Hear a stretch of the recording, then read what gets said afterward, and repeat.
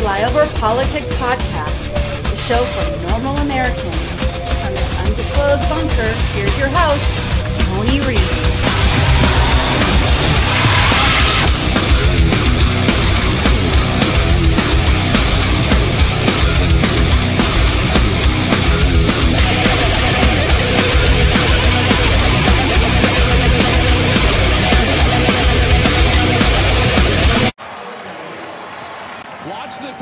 Coming around. This is Cam McCormick. Cam McCormick right there gets one Tar Heel, and it turns into two Tar Heels. Bam! And now Bucky Irving is gone. First down and 10 at the 49. May steps into the throw, and it's caught. Pacer, touchdown Tar Heels. 49 yards.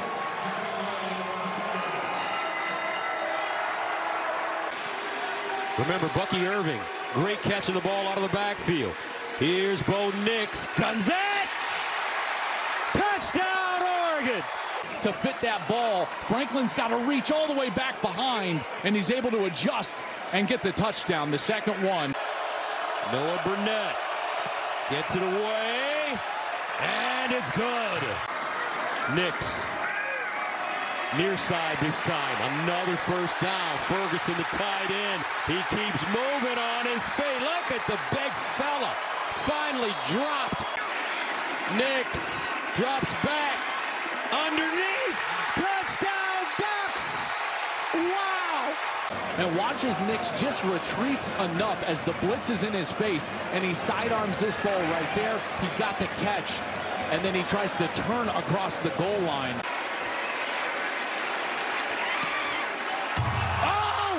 Off the upright, and good! He kissed it in! Unreal! Holy cow! And welcome back to Flyover Politic Podcast. It is the 1st of January, 2023. Last year I did it the 2nd. I was going to wait to the 3rd, but... oh, what the hell. The wife's working on a project. I came down. Let's do it. So instead of doing a political intro, I decided to do my Magic Duckies. Oh, wow. Maybe next year we'll have it together. I don't know. We lost to DC and the assistant DC, and so we're starting from scratch and got a good recruiting class. But the problem with the Ducks, and I say it all the time, and the PR guy for the Ducks is a total dick face. He's bitch slapped me a lot. He literally got pissed because I said it over and over. But unless you have continuity,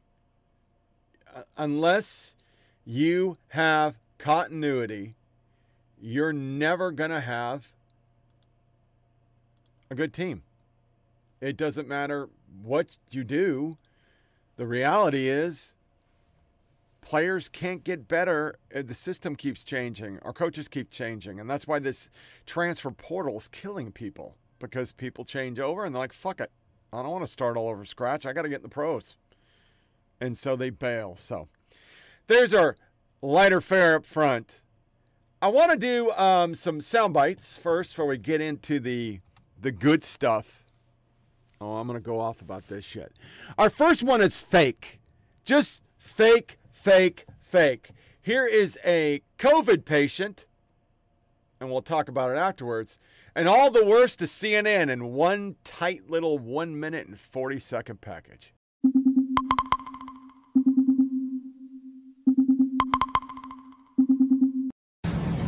And this is for them. It's had a really huge impact on your family. You're not able to look after your kids at the moment. I haven't been working. I'm a single mum. It's not easy.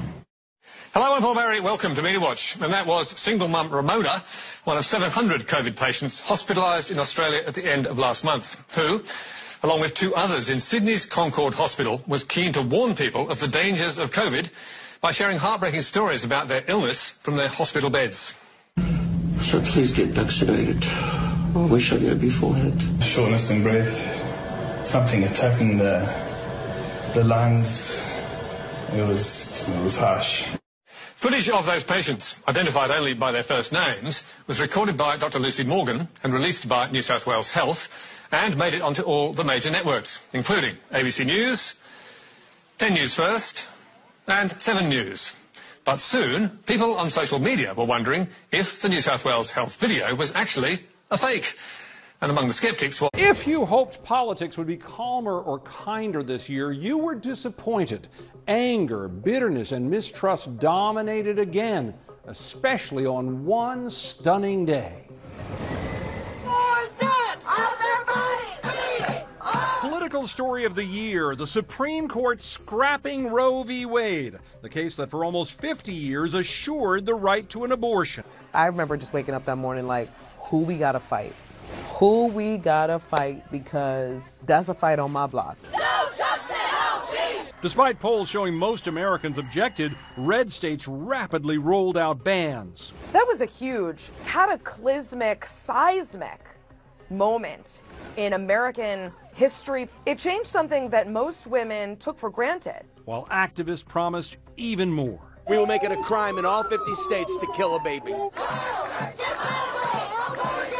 In my view, you've got to stand with women. Like, why would you try to make a decision for a woman, or for anyone that matter? Let women have autonomy over their own bodies. Other rulings by the court's conservative majority thrilled some people and outraged others. At this point, the Supreme Court should be renamed the not even that good court. Worst purchase order in less than 300 characters. Billionaire Elon Musk's on-again, off-again, on-again acquisition of Twitter.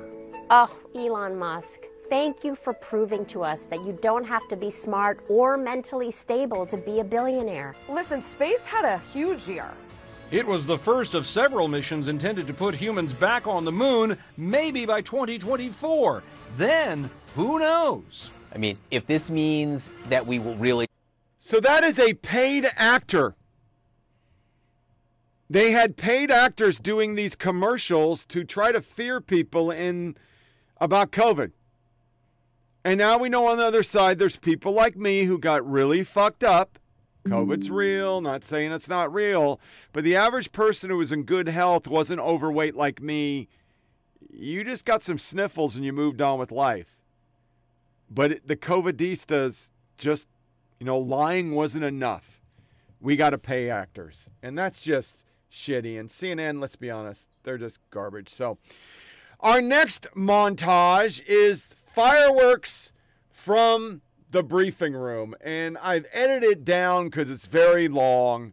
But we would not have a year in review without this. I mean, we go from Peppermint Patty to a deranged Cabbage Patch, gay, lesbian, that's why I got my job, read the wrong answers to questions, can't articulate a sentence with a thesaurus and a dictionary, but she's beloved by the media because she's gay, black, yada, yada.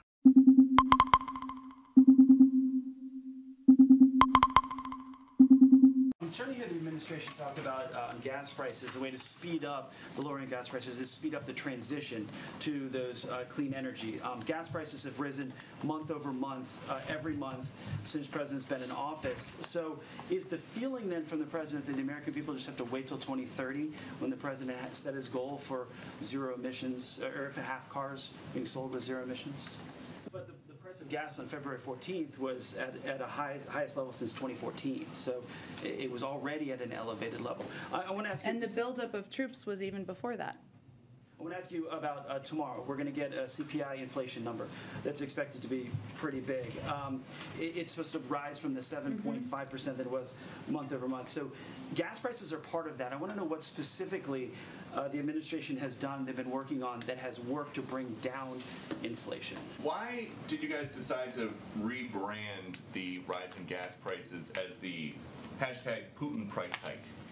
I mean, if you want to use that on Fox, I welcome that. But I think it'll get a lot of airtime because we have heard the president warn for months the gas prices were rising because of the supply chain and because of post-pandemic demand. If you guys knew for months that this was going to be the hashtag Putin price hike, why are we just hearing that now? You and the president. John, something you just said is not consistent with what we were told last year. You're saying that you've always known there was a small number of al-Qaeda in Afghanistan. President Biden said, what interest do we have in Afghanistan at this point with al-Qaeda gone? Yeah, I mean, in a major way, al-Qaeda was not playing no, wait, let me finish. They weren't playing a major role in operations or resourcing or planning in Afghanistan. But Peter, I know specifically because I was at a different podium a year ago, and we talked about the fact that al-Qaeda had a presence in Afghanistan. So we know that the Taliban was harboring the world's most wanted terrorist. You guys gave a whole country to a bunch of people that are on the FBI most wanted list. What did you think was going to happen?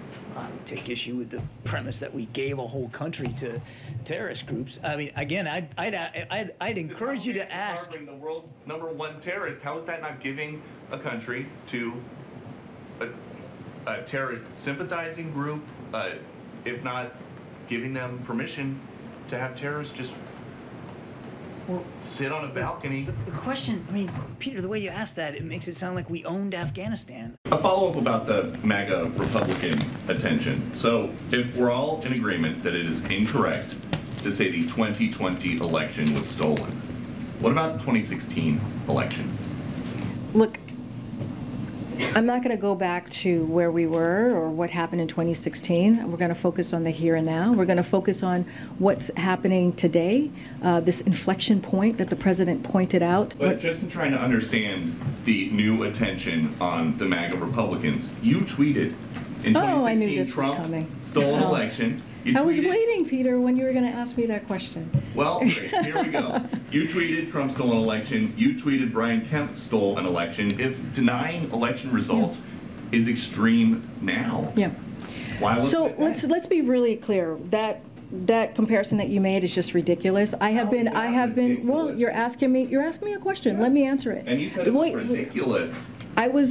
I was talking specifically at that time of what was happening with voting rights and what was in danger of voting rights. That's what I was speaking to at the time. And here's the thing. I have said Governor Kemp won the election.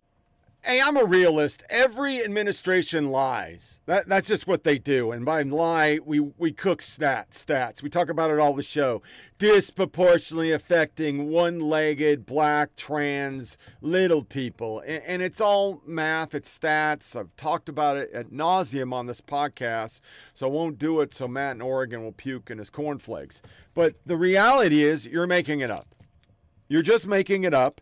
You can fit things to make everything. My favorite story is all about, hold on, got to get my calendar right. Boom. A time when I was a director of a retail division, and I got blamed for us not having a certain boot because my stores ordered too many boots. And the COO, who's a friend of mine, and we keep in touch, he bought that shit. Then he went in a meeting with me, and I said, does that make any fucking sense that we don't have boots because we over-ordered boots? And he looked at me, and the bell went off that this girl was good with stats, and she just showed we had so many back orders we couldn't get boots. And that wasn't the case. My managers were ordering boots because we'd get a shipment, and they'd be out the door. Most of them already promised and pre-purchased because it was the Black Hawk Desert boot. It was hotter than shit. So everybody does it. But these people went and way far too far with plaques to the Statue of Liberty and the First Amendment, and now they just go in there and let this Cabbage Patch lie. And it's okay. Just making shit up. I mean, we started the last show with 2 minutes of we're not going to have inflation. Clearly we have fucking inflation. And I don't mind the lies because that's politics. What I mind is a media that lets one team do it, their team, because they're all progs, and the other not. At the end of this little section here before we go into Army and Woke, I got handed by a reporter. We're going to read an article today. It's a little long. But they did one of those drag queen things, and I automatically dogged it with stats, and he didn't want to hear my stats. He just kept saying, read the article, read the article. That's all he replied to me, because I was throwing stats at him, because I'm well-versed on the fact that this is an agenda from the LGBTQ/Democrats and media to make little activists. It's just like CRT, and it's damaging kids, especially young girls who now disproportionately, using your fucking language, are identifying as men. Because they're young girls and they want attention, and it's hard enough growing up. And you have to try to be normal in the real world and digital. And what's the quickest way to get a bunch of friends and likes? Say you identify as a unicorn. And it works every time. Our next, and I'd be a shitty podcast host if I didn't do the best of Joy Reid, or excuse me, the worst of Joy Reid.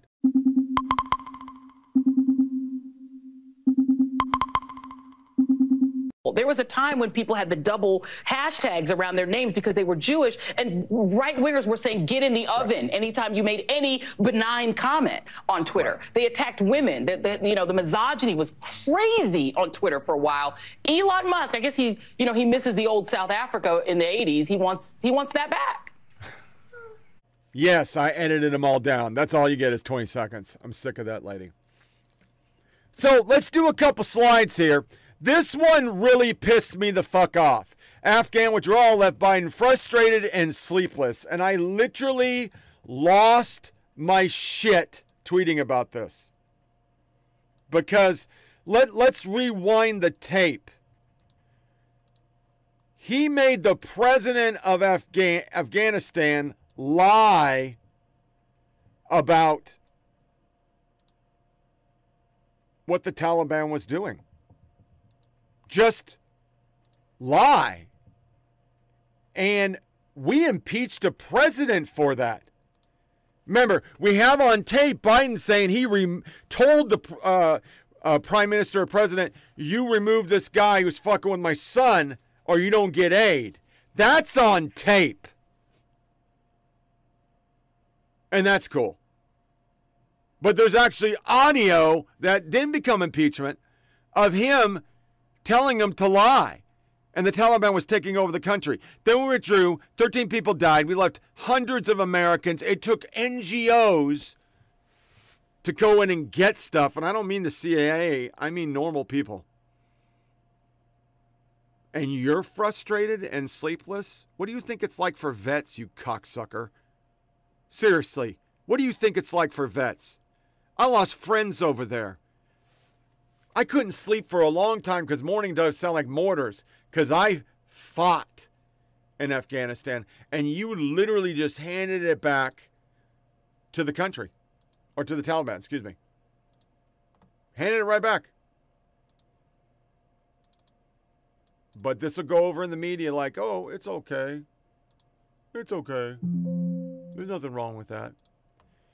Our next one, as you see it change over, House panel releases Trump's tax returns. Now, I know people are going to say you're supposed to do it, blah, blah, blah, blah, blah. But this was not done for any other reason other than they wanted to embarrass Trump. That's what they wanted to do. That's what they did. And I'm going to tell you right now, that's bad juju. That just should not be happening whatsoever. There's a video here that I can't get of Biden signing bills and gloating over these bills. But what did these bills do? Does anybody know? Nothing. They're already starting right now hey, we already had a project in the works and we're slapping our sign on it. It's right down the road from me. They're already lying. They're already lying because that's what they do. I don't have any more slides. We're just going to leave it on this. All right, next article is a lot of Substacks like this. Letters from America. Just a year ago, we're focusing on Russian troops massing at the border, blah, blah, blah. And it's just, these journalists in Ukraine, I just don't get it. Our next soundbite, before we get into a serious one, is the best of climate. Because this year, once again, we're all about climate again, as he's forcing everybody to somehow get freaking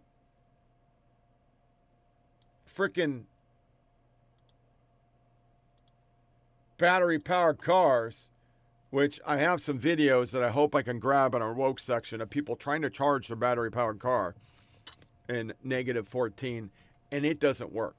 But I just, I know there's climate change. I've driven from Sacramento to Oregon, or to Beaverton, Oregon. What it looked like then in 2014 compared to when I was a kid, it's prairie now. It exists. But you motherfuckers have said global cooling, warming, climate change in my lifetime. Cooling, warming, climate change. And then you said we're all going to die in 12 years. And now you're using it as a political cudgel. Don't say you're not. That's what you're doing. It's all political. Well, this morning, Western New York is bracing for up to 12 more inches of snow today after what is being deemed the blizzard of the century has left 28 people dead. Officials fear that number will rise after the storm dropped nearly 50 inches of snow, leaving thousands of customers without power or heat, leaving emergency vehicles struggling to reach drivers stranded in very dangerously cold temperatures. Polo Sandoval joins us again live in Buffalo, New York with more. Polo, good morning. Again, it goes without saying, thank you to you and your whole crew. You've been dealing with all of this, and it just continues. And now those frigid temperatures, Poppy, and with that rising death toll, the reality is people here in Buffalo will always remember this as a blizzard. Flooding, heat, and hurricanes, just some of the elements Mother Nature unleashed during 2022. Here's CNN's chief climate correspondent, Bill Weir. I'm Bill Weir with the top 10 climate stories of 22, a year that started with a bang. The tsunami advisory is now in effect for the entire U.S. West Coast and Alaska. An undersea volcano near the island nation of Tonga erupted with such force, the ash cloud blew 35 miles into the stratosphere. The boom was heard in Alaska, and tsunami waves took 2 lives across the Pacific in Peru. At number 9, some of the world's most important rivers fell to sobering levels, from Italy's Po to Germany's Rhine to the not-so-mighty Mississippi, where the Army Corps of Engineers is still dredging as fast as they can to keep billions worth of goods and grain moving to market. At number 8, a surprise reversal in coal country gives the U.S. its most ambitious climate laws in history. But with unwavering conviction, commitment, and patience, progress does come. The Biden promise to make America greener was all but throttled by West Virginia's Joe Manchin until 4 days of secret horse trading with Chuck Schumer put the Inflation Reduction Act on the president's desk. Now look. While environmentalists resent some of the concessions given to big oil, analysts say the rich incentives for people and companies to electrify could get the country most of the way towards Biden's carbon-cutting goals. At number 7, Nicole became the first hurricane to hit the Atlantic coast in the second week of November. The intensity of the rain and wind have certainly gone up. And the unusually late arrival brought a 500-mile wind field during outrageously high king tides. The combination cost 5 lives and almost $2 billion in damages. At number 6, the 27th attempt at world cooperation on climate action went into overtime as poor nations pleaded with rich ones to finally start picking up the tab for loss and damages. Clearly, this will not be enough. In the end, almost 200 nations agreed to set up a fund to help the most vulnerable. But a global pledge to phase out fossil fuels was stonewalled by oil-producing nations. At number 5, an increasingly unpredictable water cycle. Yep, it's just all fucking politics now. Next, we have on MSNBC on the 30th December. We ignored Timothy McVeigh after Oklahoma City. And that, my boys and girls, is a fucking outright lie. Tell me how we begin if we can't acknowledge that truth that you just laid out there for everyone to see. How do we begin a counter extremism effort if you've got one of the country's two parties refusing to call it that. And I want to push back on the narrative of Republicans that I generally don't get political, but strictly from a homeland security and intelligence standpoint, the radical violent right is not nearly as dangerous or well equipped to attack the homeland as the left.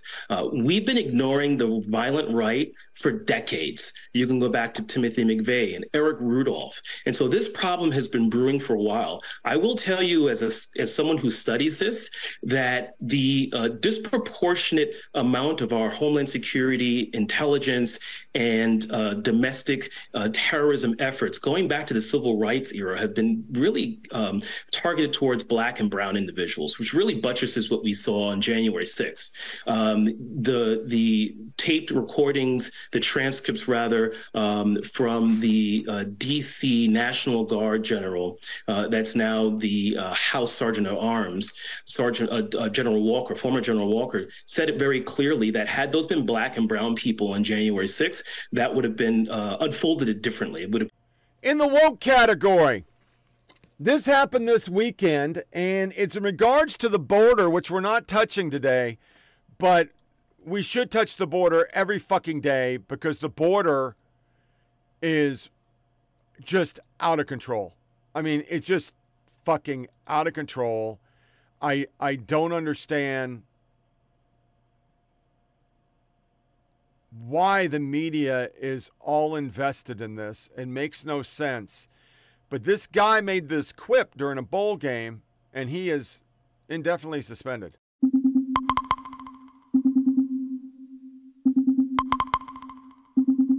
The Sun Bowl.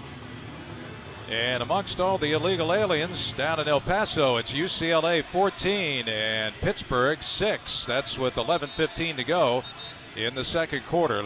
Let's go to the sidelines. Tony Haynes. Well, NC State, not a lot of depth in the secondary.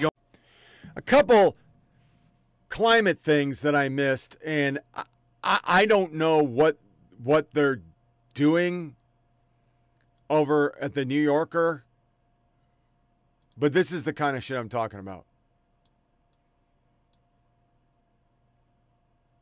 They're trying to expound upon young kids being scared by climate. The left is constantly using LGBT, CRT, and climate to once again make little fucking activists. And it's sick. If the right was doing it with Christianity, there'd be a problem. Then you got this fucking bumbling, only can talk like Tyra says with bongos. Thanks for funding from our Inflation Reduction Act. The U.S. Postal Service will have near 66,000 electric trucks committed by 2028. This means clean air for communities and our nation's postal workers. Well, let's break something down. I have not had consistent mail out here since the snow. It took them 1 week to get it. And then now they can't catch up. So we're getting mail when we used to get it at 3, sometimes at 6 o'clock, and they're delivering it all over the fucking neighborhood, all fucked up. Like I got some pencils my wife got me, and they were just gone. Somebody found them and brought them back to me. Of course, climate change, how much we are affecting it seems to be in question at times. Also, the predictions are always more dire than it ends up being. I remember Captain Planet, etc. growing up, and they were doing the 10 years to save the planet then. And she's right. You keep on doing dire predictions because I know it benefits you. And then you write dumbass shit like this. This is from the beginning of the year, if you remember. It would be terrible if we had that. It would just be terrible. What are we going to do if we fucking have a nuclear war? Well, we'll be dead. So it really fucking won't matter what the planet's like. We'll all be dead. You understand? A nuclear war, browning, can't see shit. We're all fucked. You understand that, right? Nothing grows. Nuclear winter. Did you ever watch The Day After? I'm just asking for a friend. Then we have this fucking horse shit from Washington Post. Oh, I didn't get it. Sorry. Washington Post. Well, let me put it in. This is the kind of shit that... I don't know. Let me get it right. I'll slap it right over this bad boy. This is that dire stuff. And it always coincides somehow, some way with, where's she at? Right there. Boom. It always coincides with the weather. So if we're having bad this, it comes out as that. If we have bad that, it comes out as this. Where the fuck did I put it? A toll extreme weather took in the U.S. during 22 by the numbers. And let me see what they said. Flooding. I don't see numbers. 7,472,995. The number of acres burned. 9, number of inches rainfall once in an area. 2.5 degrees warmer than average. The continuous 9 cents. 1,200 number of years since America West experienced such a prolonged drought. Third, even as science and federal officials are tallying a total, Hurricane Ian seems to be destined to become the third most destructive. I just want to bring up, I'm not carrying any more of that shit because I'm fucking done with them. I just want to bring up that you guys said after Katrina we would have those like 10 a year. We'd all be underwater. I was told when I was a kid we'd be underwater. I was told by the day after we'd be under snow. I was told by all sorts of videos it'd be underwater. I played the Leonard Nimoy that we'd all be dead. But we're clearly not. We've done so much to reduce carbon. You made it laws left. So now cars, even trucks, don't put out the same thing. My Jeep had eco. You could turn it off. Which made it get 20 miles to the gallon. Which is pretty good for a V6 Jeep with low gears, tow package. So stop.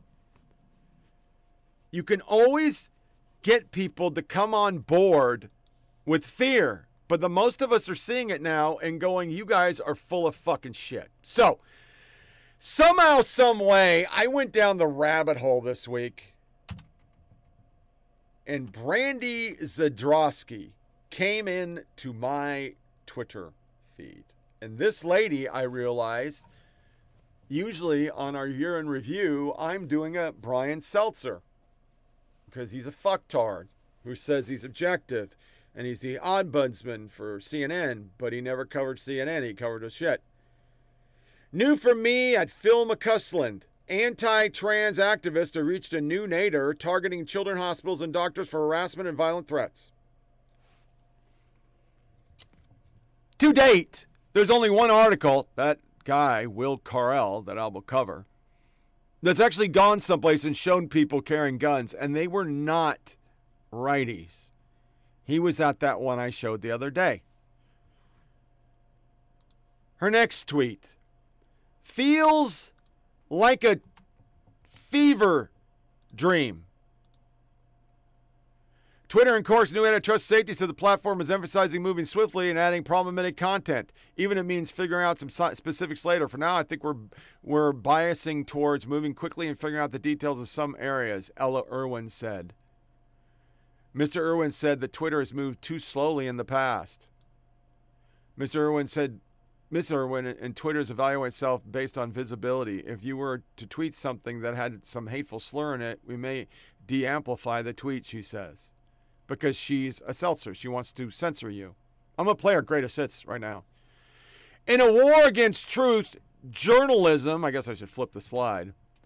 Journalism can look like activism, but the truth is Ben Collins is a stellar reporter and the best suffers when he's not on it. I stand by 1_. His work stand on his own. That's their new way of saying, yes, we're activists. Go fuck yourself.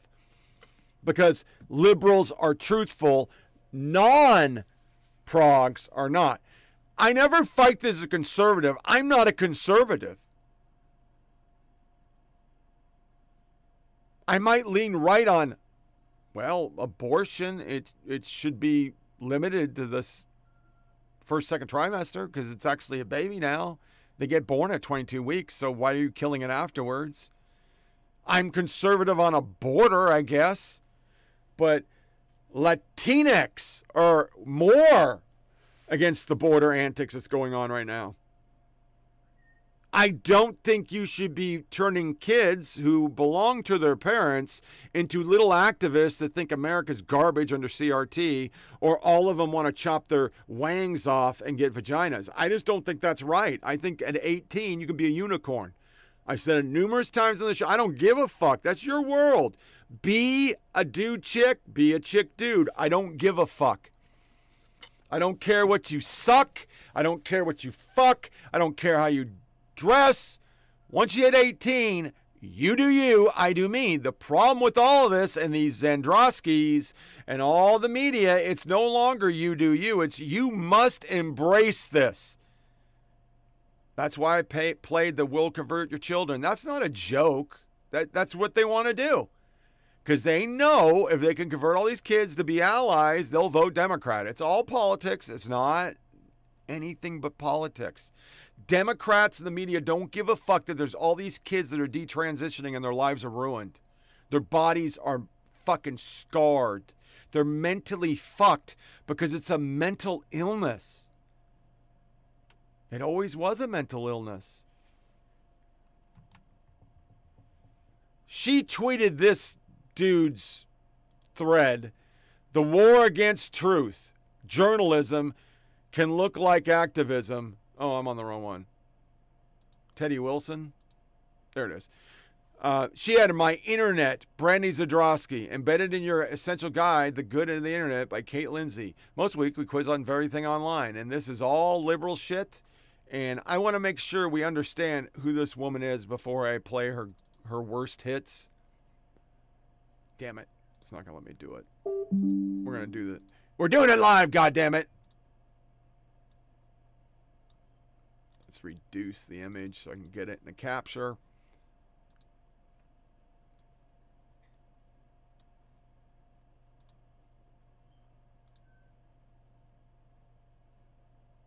We got a big army thing, so I'm trying not to fuck up the army.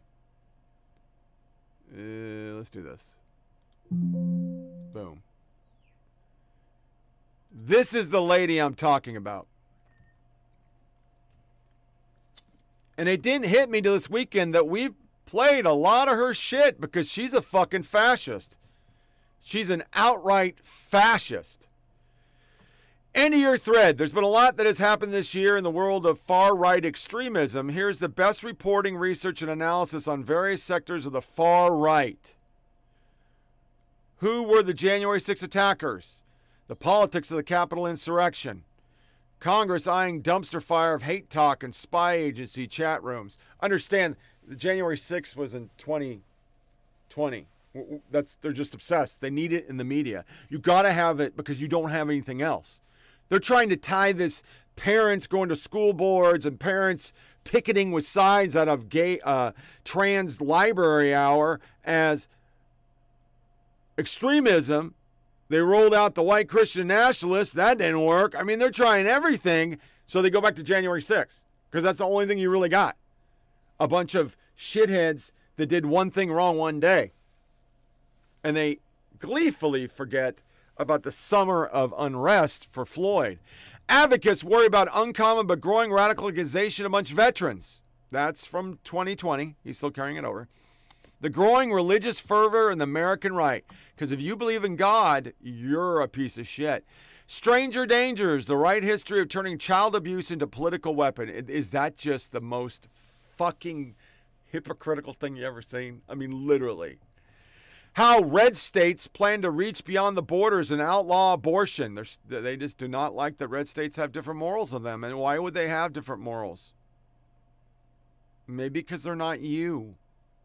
And they believe you can have your abortion till college. What is wrong with you guys? You're the fucking fascists. I'm telling you, these people are the fascists.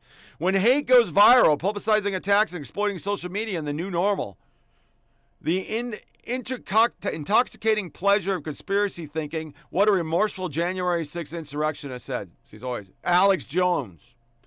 From orange to red, an assessment of dark mega, deep mega, mega mega. The wellness of white supremacy pipeline. Anti-vaxxers. That was 2 years ago, but cling to it, buddy. How the far right is turning feminists into fascists. because feminism is coming back because you guys are saying dudes should take all the women's awards, and now they're evil. You see where it goes? Anything against what they believe in is now extremism. They love Jesus, born, liver, and incels. That was years ago with fucking Joker, but okay. Moms for Liberty have created a nightmare for schools. Doug Mastriano, Christian nationalism, and the cult of the AR-15. Sorry, I got an AR-15. It's right there. I don't go out and shoot people. Overly white supremacist ideology is being sanitized and mainstreamed. White nationalists are flocking to the U.S. and they're showing the March for Life. Majority Christian teen kids and college kids. I'm not reading anymore. This he's trapped in 2020 and he can't get away from it because that's literally all they have. They don't have anything else. Journalists we said goodbye to: Jeff Zucker, Brian Seltzer, Jeffrey Toobin, John Harwood, Tiffany Cross. What do all those people have in common, my friends? They were horrible activists. They weren't journalists. So, here is the best of or worst of, and I'm going to do it as our media jerk-off because she is now beloved by the fascist left, because that's what they are. They're the fascist left. This is the worst of Brandy Zadowski from 2022. I'm not going back to 2021 or 2020 like they do. She did a lot of bad this year. Miami Politics, the media jerk-off of the week.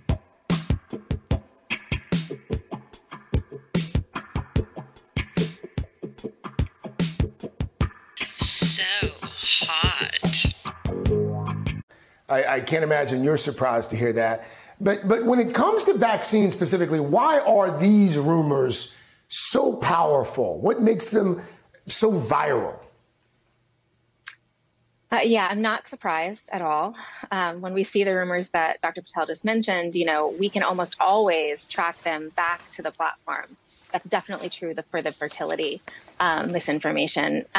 As for why they're so powerful, they play on people's biggest fears, right? The death or injury of you or a loved one. But that you have to combine that with a couple of things. One is the widespread mistrust of media like you and me. And deep political polarization. But then you also have to combine it with the way social media works and the social media strategy for amplifying and spreading the worst content. And with all of that, it's just a recipe for virality and stickiness. But you always hear and read about Facebook and these other social media sites taking steps and employing armies of people to stop the spread of misinformation, of downright false information. And it's not just Facebook. I mean, WhatsApp apparently has become wildly popular with regards to spreading misinformation about vaccinations. Are there things that these companies can do that they're not doing? That's a really good question, and it's tough because the anti-vaccination messaging is incredibly powerful. It's often spread with stories of injured women and people who are saying that they've been injured that we can't fact check, right? But it's partly because of the way it spreads. So we tend to blame a few bad actors, a few of the sort of entrepreneurs who've made a big audience for themselves on Facebook and YouTube and Instagram. But that's not really how this stuff spreads, right? It spreads via your Crunchy Moms group or your local PTA group.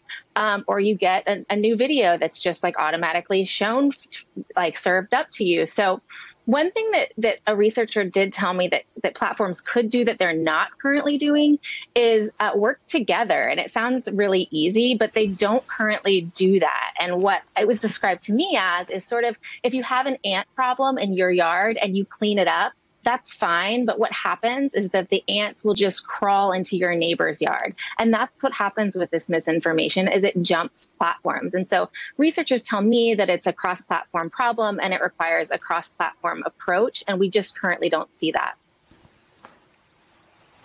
Not to not to oversimplify, but wouldn't it also be helpful if folks were just a little bit more discerning, a little bit more skeptical, not believing everything they see or read in a Facebook chat room or a text that they get from a friend in WhatsApp? I know it's not really a question, Brandy. That's just more of me. Your lips to God's ears. It is my prayer each night, believe me. But it is hard because social media is very, very new. And it's a way to connect with people and access information that's just never been around before. And people are just sort of getting used to it. It's hard to blame people in that way. It's really a lot easier, I think, is to put that responsibility on social media platforms and say, how can you be good stewards of information? But I get you.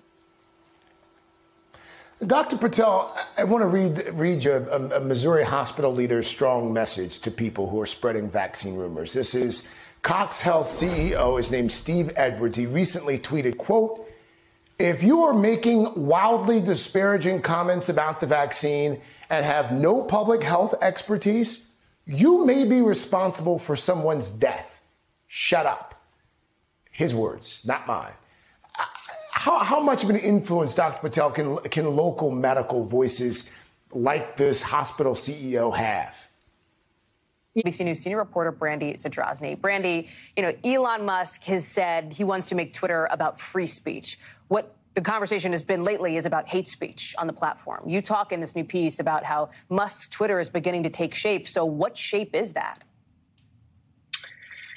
Yeah, we are beginning to see, I think, the effects of Elon Musk's policies, or really better yet, we should call them whims, on Twitter. And Twitter is now turning into a place where, according to the data that we looked at and independent researchers and users themselves who are fleeing the platform, where neo-Nazis and white supremacists and conspiracy theorists, where hate speech is allowed, where anti-LGBTQ hate speech is allowed and even appreciated, and where harassment really is part of the price of admission.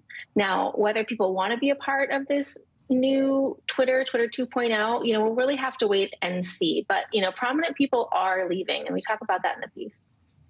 The LGBT community has always been a subject of hatred for a certain brand of fringe kind of person, right? But something happened in March and April of this year. And in March and April of this year, as the far right-wing conservatives sort of got over CRT or critical race theory, they needed a new boogeyman. And they leapt on LGBTQ community members, specifically trans people, their doctors, their caregivers, libraries that had books that were LGBT focused.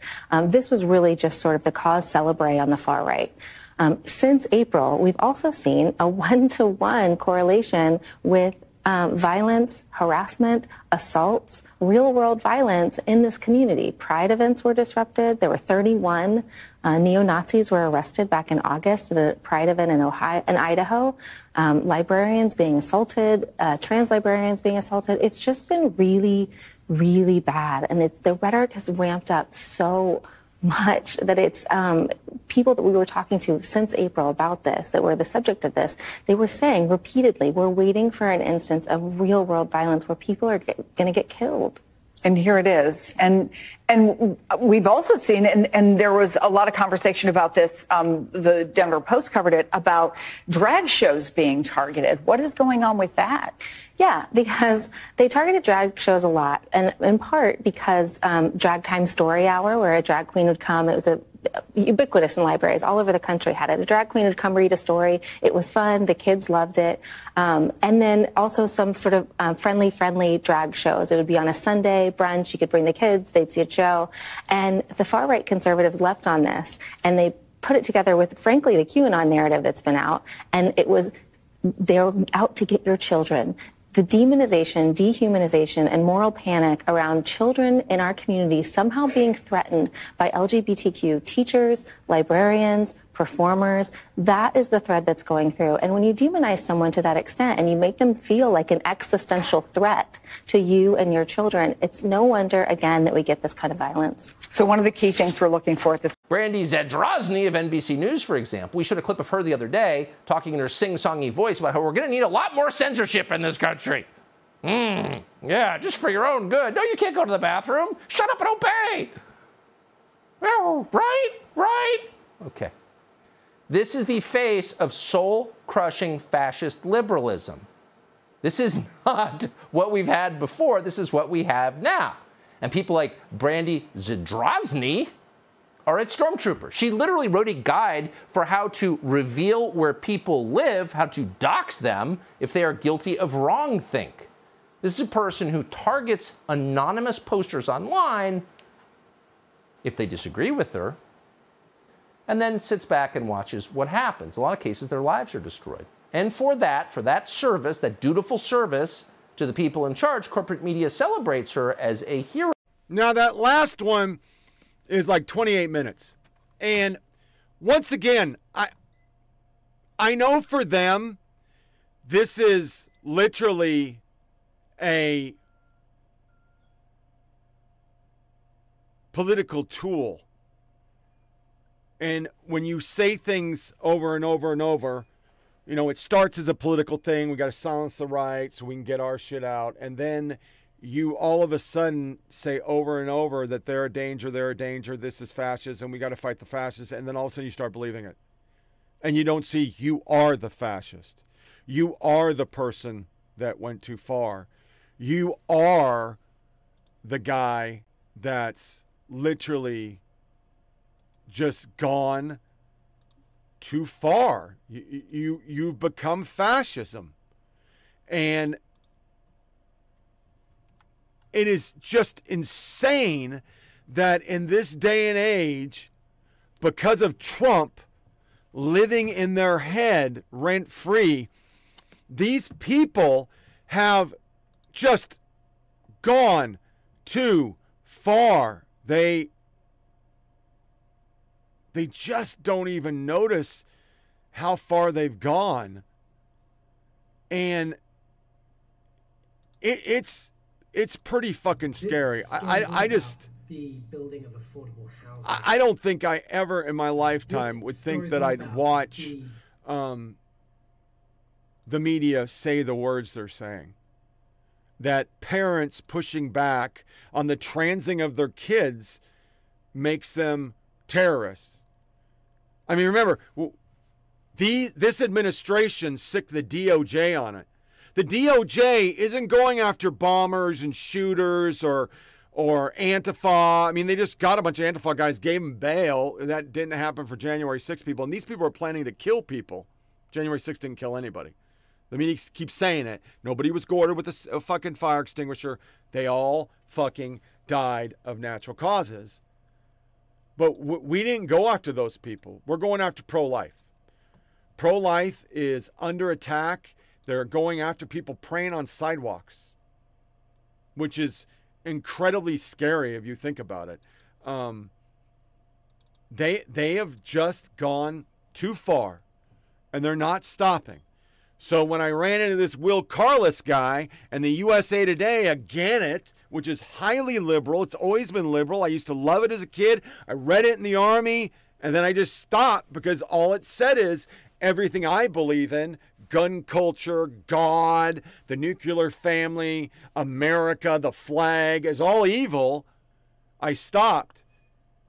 This guy is hounding me to read his article, which we're about to do, but I'm going to introduce ourselves, because I don't know what he looks like, to Will Carlisle.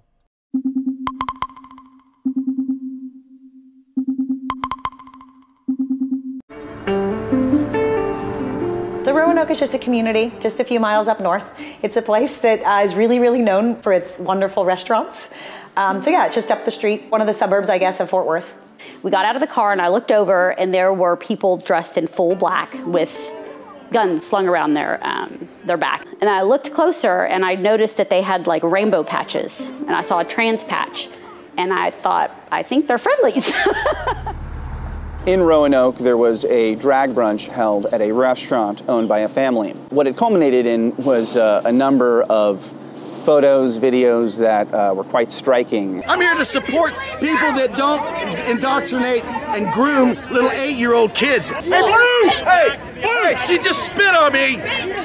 There were minor scuffles between the protesters and the anti-fascists that were there to sort of effectively act as a buffer between the attendees and the protesters. Like, that was the first time I was like, oh wow, we're at this point. Like, we're at a point where we have to be defending ourselves with with weapons because people are threatening us on a daily basis. Well, Roanoke's a small town. There's all kinds of people living here, but that kind of happens in Dallas. You know what I'm saying? And I think the morning of the event, we got a picture with like a bunch of armed, masked people standing in front of the building. And I mean, my blood ran cold. Like, I don't care if you run around masked with guns, I don't care.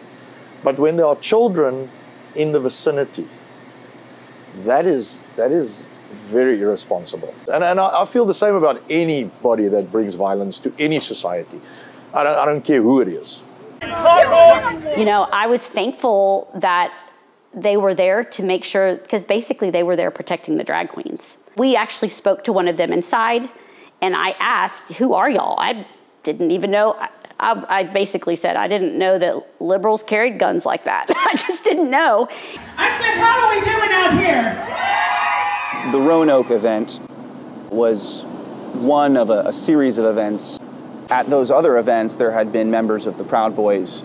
There had been members of the Proud Boys with bear mace, wearing, gloves that are designed for fighting, that have reinforced knuckles, other things like that. To think that there are people out there that are saying that, like, kids being exposed to this is dangerous to them, it kind of blows my mind, because I'm like, I literally know kids that have tried to take their own lives, because of the type of oppression and bullying that they got.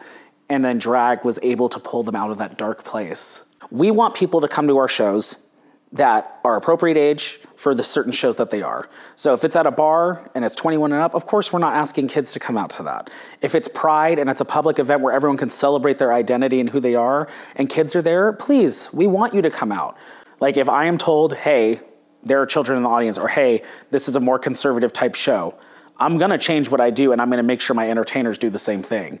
What we want is, we wanna show that this community is welcoming, and that if at any time you don't feel like you can be yourself, the drag community, LGBTQ community, can be that welcoming family for you. And this magical turnout y'all have here proves that love beats hate. You know, everybody knew what was going on outside, but inside, everybody was laughing and having a good time. And I would say there were old people, there were young people, there were straight, there were gay. I mean, it really was everybody. And when we got in the car, my kid said it was one of the best things he'd ever done. When the men dress up like women, it's the highest heels, the most makeup, the longest eyelashes, the tightest clothing. So it is the sexualization of a female. And that's what's presented, no matter how tame it is, to the children.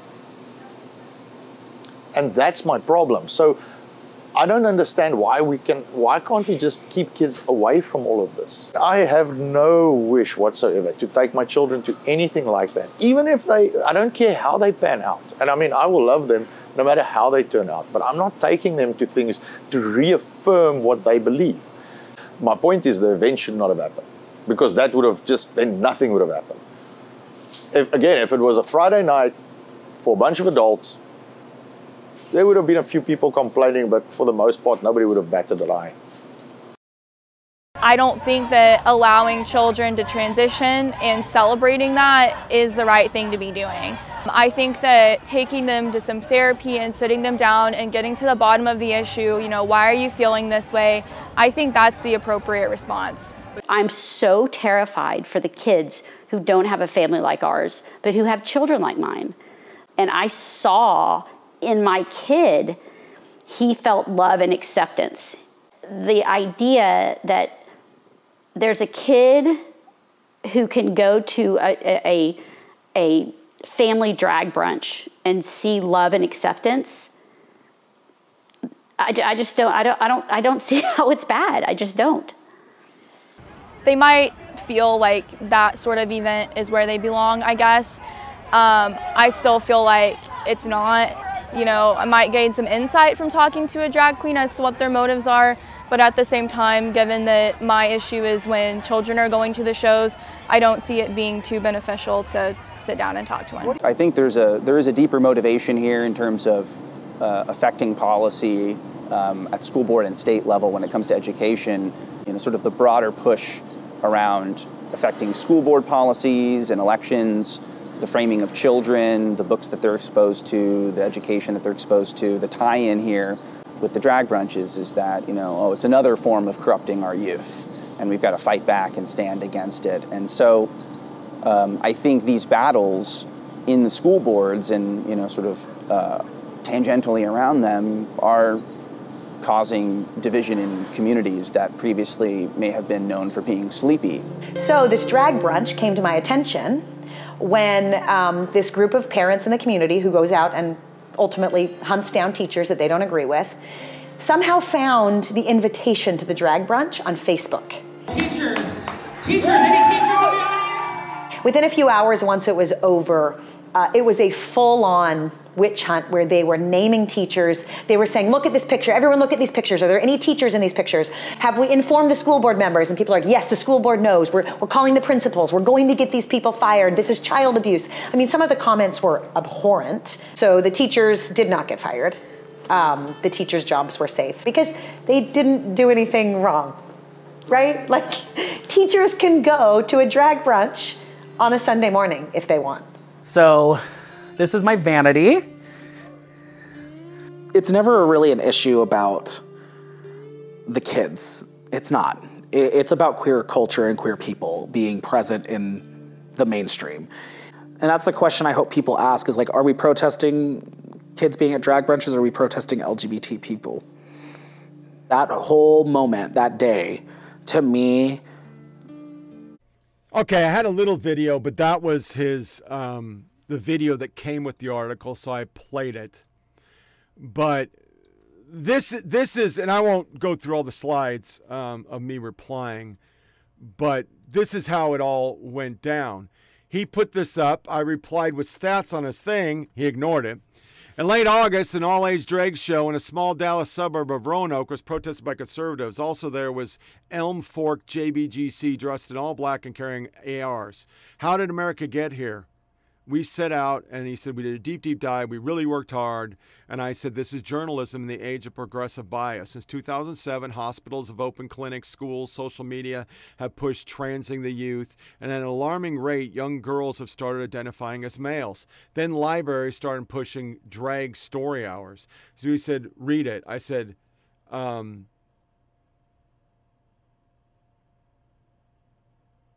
first, I'm an independent, non-mega normal dude. I've read most, will cover all of my fan-friendly friend Bush League podcasts. I'm sure you worked hard, but USA Today again generally leans left. This issue specifically, in my opinion, has been carried by the media as homo-transphobe being mean to LGBT. Yet from a normal Rue perspective, my tweet stands. The LGBT push with schools, hospitals, sprouting kid clinics, media pushing, eventually people were going to push back, and there's not terrorists. They just want to protect their kids. And statistically, the amount of kids all of a sudden identifying in the area where schools pushed is shocking and timed right with this push. Girls, specifically young girls who are susceptible need for attention. In my opinion, media overall default, this is normal, just surprises me. One question. If Christian book reading at libraries happened, schools forcing religion behind parents' back, and a religious group forcing things, would media say that's okay? Call people pushing back at mostly school boards terrorists, blame them for power station attacks? And we've documented it. That's what these people have fucking done. They've literally said that the parents asking school boards to pull that shit out of the schools, we asked it to stop. Did they? No, they didn't. This, once again, before I read this article, this is normal. This is in the White House. Show me your dick. 40% of students identify as LGBTQ at liberal arts. Some colleges, 70%. And this is my thesis right there. Look at that. That's facts. That's not made up. That's not right-wing bullshit. It's not misinformation. This is what they've done. So we're going to skim this article because he told me to. The air after fall rain is, fuck that shit. The trees at Oak Street rustle in the breeze as people, the end of the new City Hall, all 30,000 square foot. They're serving samples so everyone can have a taste. They're here for food because Roanoke is all about restaurants. Unique dining capital of Texas. So the highlight of the Veterans Parade and Classic Car Show tonight might really be a cook-off where restaurants, da-da-da-da-da. It's easy to forget that a little more than 2 months earlier in the heat of Texas summer, Jay Anderson and his son Bailey opened up their door for brunch and walked right in the middle of a fight that everybody knew was simmering, but nobody thought would ever explode in this little city. But the explosion was very real, and it all happened because in late August, the Andersons including 3 words when they posted a new event. The event was Drag Show. The Barrel Babe Drag Show Brunch. A drag show alone might have been enough to whip up reaction in Roanoke, but the event posted included 3 other crucial words. All ages welcome. To the Andersons, simple. There would be a brunch. There would be families and would be drag performance, starting with Bailey, who had been performing drag since 2017. But from the start, things were complicated. The objection from City Hall, the email campaign to shut it down, the laser foci. All-age drag bunch of Texas protesters, armed supporters. And that's just replaying what I already played. It's hard to imagine Bailey had called police departments for miles around to discover that nobody would help with security, or that a protest planned for the drag brunch caught the eye multi-agency police fusion center in the next county over. And all of that was enough. That was before the black cat-clad leftists showed up, well, at least he labeled them, to protest Anderson Distillery and their clients. And face mask and body armor stand out with conservative protesters. Before the screaming and the public praying and the shouts about pedophiles and abuse and grooming and puberty blockers and a lot of things that were never really about Anderson or brunch or even drag at all. Before the people from the right-wing website, the YouTube channel showed up, before the false stories on Twitter and outrage interviews on Fox News, before the Anderson landlord had them sign a promise they would never do this again, before they had to pin up a map they call the Wall of Hate just to keep track of all the abusive phone calls. The Andersons know all that now, but there's something they didn't know yet. On the November day at the cook-off, the Andersons don't know that in just 2 weeks, another person in another state will walk into another bar that's hosting a drag show, that this person will be carrying an assault rifle and an open fire, and at the time there'll be no armed leftists in the body armor to stop what happened, just patrons. They don't know now, nobody knows it yet, but nobody will soon, that 5 people will be slaughtered at a drag show at a bar in Colorado, and it was a lefty. See what they do? They do this all the time. He was a lefty. It's been proven he was non-binary, but no, it's a righty. Jay Anderson, sweating and breathless, rushing to fill more free samples. I'll be there and seat you, he says. Then he made a sharp right to make the cheese station and starts scooping a little faster. Drag in America, and he goes through the whole RuPaul and all the bullshit, and it boiled on this event. Soon, videos captured at some of these events become featured on Fox News, Primetime, and conspiracy theory websites. Snippets of videos showing performers using dirty words or zoomed in on faces of children appear uncomfortable.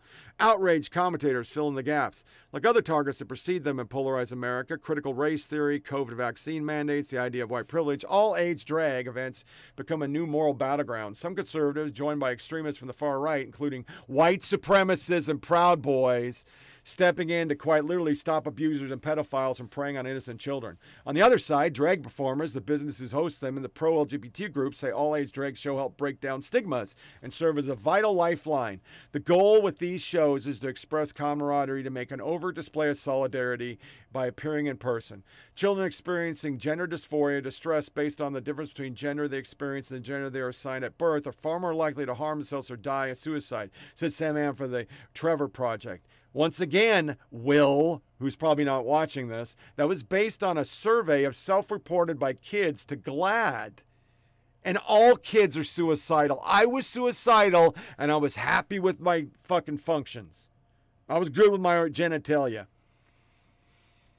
When we're normalizing and destigmatizing things like drag shows, we're helping create a supportive environment. And while drag shows may help transgender children, they're not the only ones who could benefit, said Well. The adolescent girls have eating disorders, or slut-shamed, or told that they're worth their appearance. Boys are told they can't cry, blah, blah, blah. Experts like Beshel will tell you that while gender roles can be taught, think men don't cry, gender identity is almost always consistent from an age. The whole controversy perplexes drag performers who find themselves at the risk of physical attacks or shows they claim are intentionally tamed down for family audiences. And that might be the way it starts, understanding what happened in Roanoke, what happened in the suburbs and small towns all across America that summer. It starts because everybody says they're doing it to protect the kids.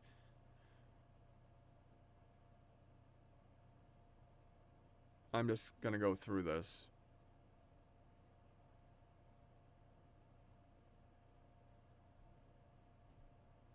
Trish Delish.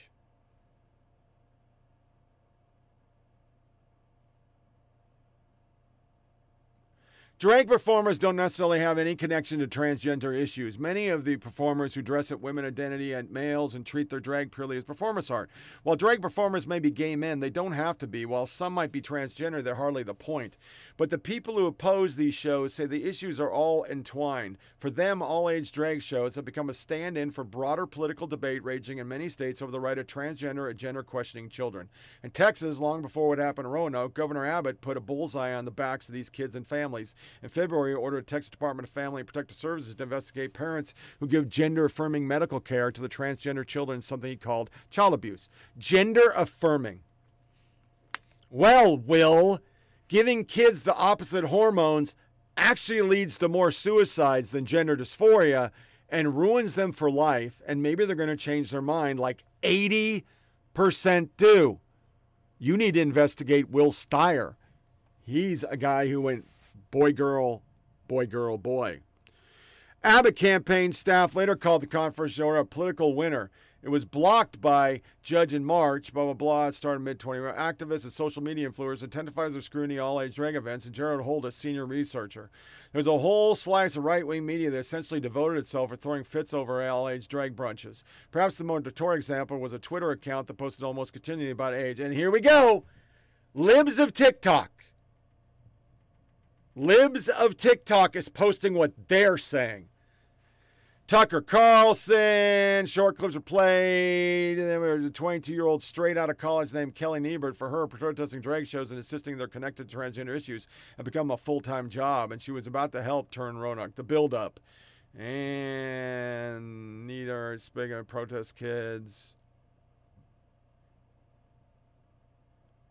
One of the protesters, I'm completely against child transition of any sort. If they're under 18, I don't believe they should be allowed to medically transition.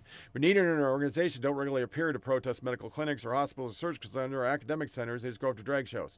At the end of the day, I think that we need to understand that transitioning gender is not an answer to whatever they're feeling. Nieder says she's nothing against drag per se. The problem, she said, is sexualization of children. For evidence, Nieder points to some few clips of footage aired by Carlson and countless other right-wing activists.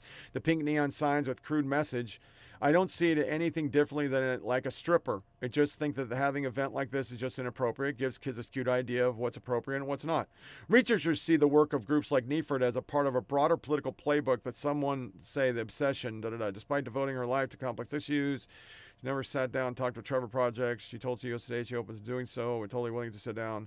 So typically, so when Patriot Protect Texas Kids posted its pop-up protest, people were followed right-wing. Her post became a kind of force multiplier for Andrew Distillery, but it got the restaurant noticed by all the kinds of people who weren't interested in drag. Storm at the City Hall, I already read this, where they tried to stop it. Drag performers.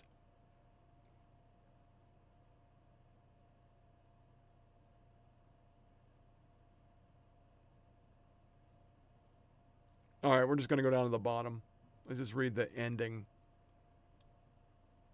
In the end, all through the fall and the months after the hot day in Anderson, after the emails and phone calls and speeches at New City Hall, a few other things will happen. Elon Musk will buy Twitter and trigger a nearly daily stream of new controversies. Suspended from the site, Summer will join it. The Protect Texas Kid account will continue targeting drag events. Twitter will instead suspend the Elm Fork John Brown Gun Club. The outrage among right-leaning media over drag shows will show little sign of stopping. It's certainly a huge moral crime that nobody would accept, Tucker Carlson said. Sexualizing children is totally wrong.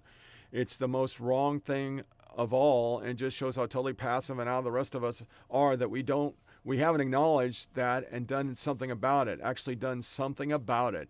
A month after the Colorado shooting, extremely heartbreaking, but all happening but far beyond Oak Street. Right now, in this moment, a crisp fall Texas day, the kind of clear day that makes it easy to forget about the summer. The classic cars on display and the band is playing at the top of City Hall, Stars, and Jay Anderson.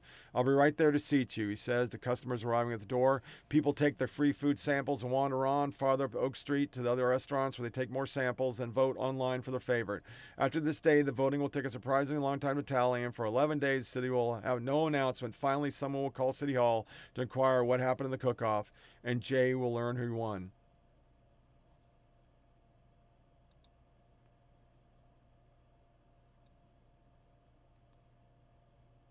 It's exactly what I thought it would be. So, that's once again what our media is and will always be, because they see it as good and needed when we see it as child abuse. And we are the majority. But we're silenced, and guys like this just read the article. Read the article. Nowhere in that article did he say it's a political ploy by the left to make little activists. He didn't touch it once. I'll tweet it. But let's go into woke and see some more of these great people. Turn it up, turn it on. Rockin' like we bad to the bone. Get on the floor, running loose. Gotta put these two left feet to use. If you need education in the party scene, if you think you can dance with me, this ain't no joke. Turn up, let's get woke.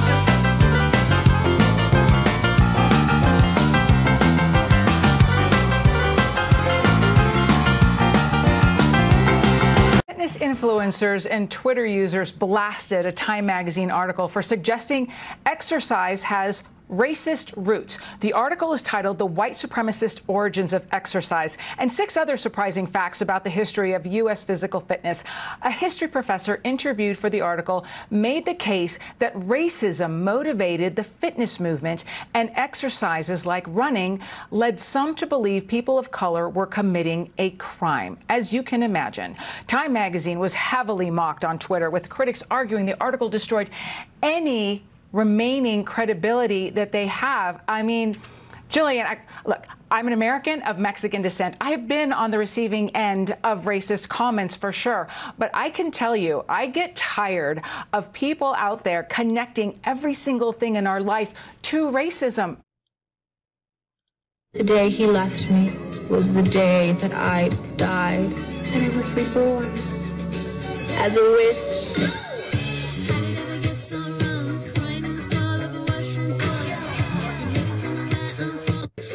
Presents, you name it. And no one knows the magic of Christmas quite like the modern girl. Let's meet Dylan and see what she has planned for the holiday. Now,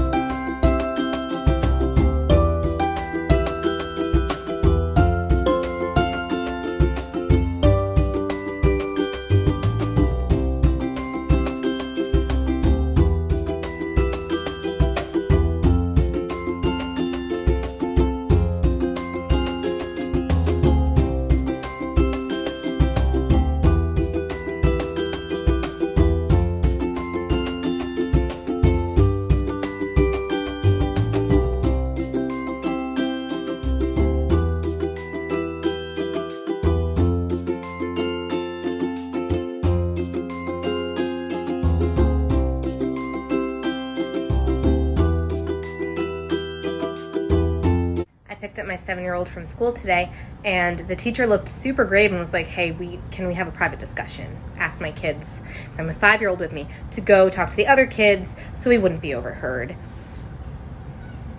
Apparently, the teacher came over and joined my daughter's conversation because she heard her say the word gay.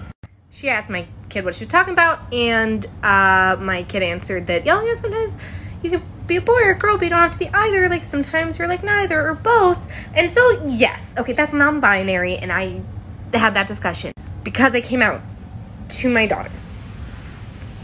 The teacher then said to me, I made sure she knew she wasn't in trouble, and I don't care what y'all are learning at home, but that is not appropriate for her to be discussing at school, and so can you please help me by telling her to not bring that up or discuss it again? Because, and I quote from the teacher, I might have feelings about it, or some of the other kids might have feelings about it, and then they go home and talk to their parents, and the parents come to me and think that I'm teaching them these things. So you have feelings about it. And then she doubled down and was like, it's just not age appropriate. Even if being trans was not a thing, non-binary was not a thing, there are still children that are born that are intersex. And acknowledging that there is more than just boy and girl, especially in a classroom where she comes home crying because apparently she's not allowed to like black because it's a boy color, and somehow that is okay. So not okay. Another piece of evidence is the use of Western scientific categories to describe information, to describe histories, instead of using indigenous perspective about meaning, worldview. What happens in this type of strategy is you see artifacts displayed static, alone, isolated, without a human story. And we also see a homogenization of Native histories, of Native peoples, stripping away the complexity and difference of over 500 indigenous nations today. These systems of classification dehumanize Native history. And many of our perceptions have been informed by colonizers, trained anthropologists and museum workers just like me. In those museum spaces, physical, spiritual harm is caused. So it makes sense that Native people would find museums to be harmful institutions. What is to be done? Well, simply put, we need to decolonize museums. Seems easy. Decolonization is the focus of my work at the Abbey Museum in Bar Harbor, Maine, developing practices to undo the harm. There are 3 ways we can look at this, 3 ways to break it down, if you will. 1, decolonizing museum practices are collaborative. This means at the very beginning of a project, an idea, an activity, we work with Native advisors. We make sure it's a story that we have the right to tell, the right to share, the right to do. And we make sure Native advisors are involved as much as we can all the way through the project. They're at the beginning and threaded throughout the life of a project. We don't get halfway down the planning timeline and then think to ask somebody if we should be doing this. It's at the beginning. A second hallmark of decolonizing museum practice is prioritizing Native voice and perspective. I even go so far to say privileging Native voice and perspective. The vast writings of human history are written by white academics and observers. We must decolonize. God, these fucking people. I mean, and they always look the same. Overweight, nerdish. They all have the same look. They're just not happy people. And in the process, they decide to take all their problems out on everybody else or come up with something to make themselves important. And this lady in that video, I mean, come on. This was about a wealth gap. And I just want to show you that overall, we think more like people than these wokesters. My tweet in response to the wealth gap was 20 years in the Army, stationed at 10 posts, had 7 black battalion sergeant majors, 6 black first sergeants, 8 black brigade sergeant majors. Black represent 34% of the Army, less than my MOS, yet they earned their position by working hard and being the best. Hard work will always beat woke work. And to this time, that's the engagements. I didn't get any negative. Nobody had a problem with what I said because what I said was true. There's plenty of places in our society that show all this disproportionate, proportionate, all this stuff they talk about. It's not true. They just make it up as they go along. So, do some quick hits on woke. Then we're going to do an Army section because I'm running out of time. Gen Z is rethinking college and career plans post-Roe. I want to leave the country. Bye-bye. Fascism Fighting Scribe says hateful, homophobic hillbilly DeSantis is investigating venues over drag story hours. And they are. Because we can have our morals. You get yours. We get ours. You have your values in your blue states. We have ours in our states. What is wrong with that? The left just doesn't like anybody being different. An article from The Spectator. Rachel Levine must explain misinformation over gender-affirming care. And here is a short policy with, I don't know who this individual was. This guy doesn't even try to look like a woman.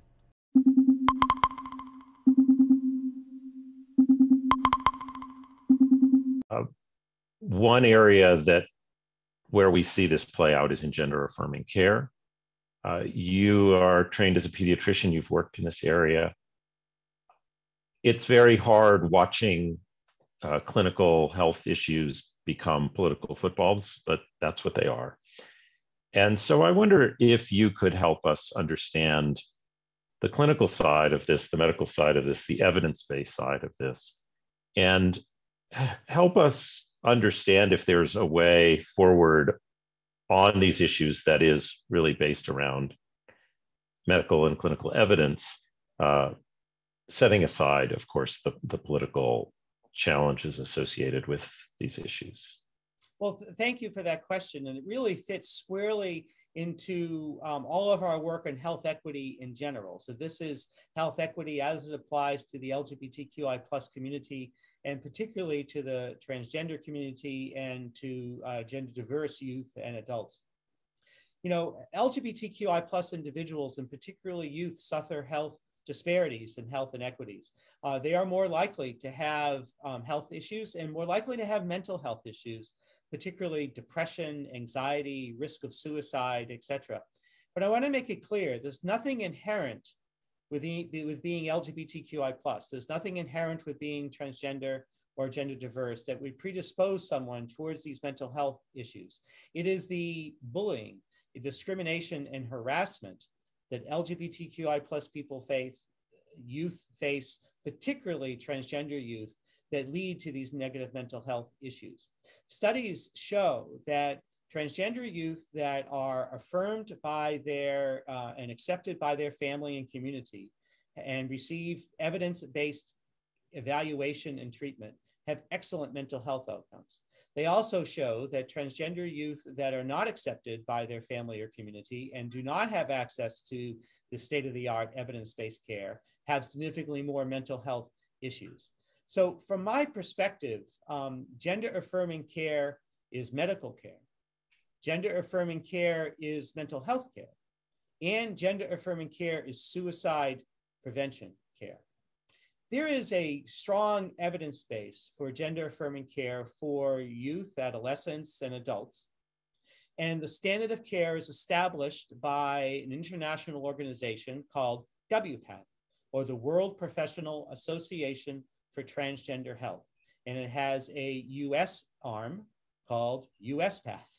And there are regular meetings and journals and research that is done. and has been going on for a number of decades now, and a very strong evidence base for the standard of care treatment. Now, WPATH's previous standards of care were published in 2011, and they are coming out with a new standard of care in this summer.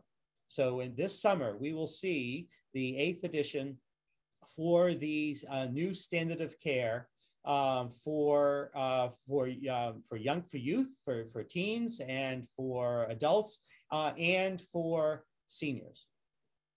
The evidence base for this, again, is very, very strong. For youth, where a lot of these questions have come up, much of this care is provided at our nation's children's hospitals. You know, I've been in Pennsylvania before I recently came to DC, and it's provided at Children's Hospital of Philadelphia, Penn State Children's Hospital, University of Pittsburgh Medical Center Children's Hospital, DC Children's Hospital, Children's National Medical Center in DC, Boston Children's Hospital in Boston, Nationwide Children's Hospital in Columbus, Ohio, Seattle Children's Hospital, I could keep going, across the nation by pediatricians, adolescent medicine specialists, pediatric endocrinologists, child and adolescent psychiatrists, and psychologists. So really quite expert physicians and psychologists and nurses and others and providers. And so we really feel that medical experts should be able to decide, you know, this treatment upon the best medical evidence, as we do with all other medical conditions. And that evidence continues to grow, and we make some changes and adjustments in the guidance, as we do in all other medical conditions. And so it is just extremely challenging that this issue has been politicized, and that states are getting into this space, which really should be between medical providers and young people and their families. So that is where we are. But many states have done this, from Texas to Florida to Alabama.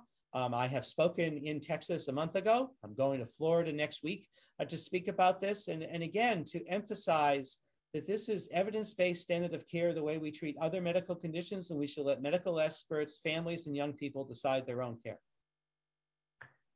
I'm really struck by where you began the answer to that question. And it reminds me of the evolution that we've had around discussing racism. You don't have to go very far back at all, where the view that worse health outcomes for African. He's not even trying. It's like that's how he got his job. Because once again, everybody wants an angle. What's his angle? He looks like a middle-aged man in a dress. I just don't get it. If you're going to be a female, be a female. I'd have less problem with most of this if you didn't have mustaches and all that crap. But you are working an angle. You're just working an angle, and 9 out of 10 stories that come across my desk are of trans men accosting female or stopping females. I mean, it's all over the fucking place. I'm left with $100 bouquet de Noël for 10 people and no place to go. My friends canceled Christmas dinner. Should I end the friendship? A lot of these articles came up. I looked at her in disbelief. Karen Guest throws a fit at Christmas gathering after seeing tampons in the host's bathroom. That's how they're made. Waffle House server says customers demanded refund because hash browns were cooked in oil. Have you never been to a Waffle House? And then my favorite was this lady about Christmas presents.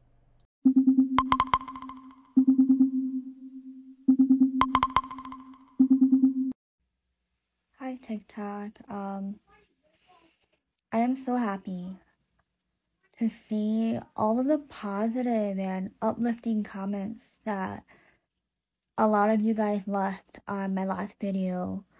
Not just towards me, but also towards all of the other women who were able to relate to my video. It really sucks that for most of us, it's so normal. But we also know that as a mom, like, our kids, they come first. A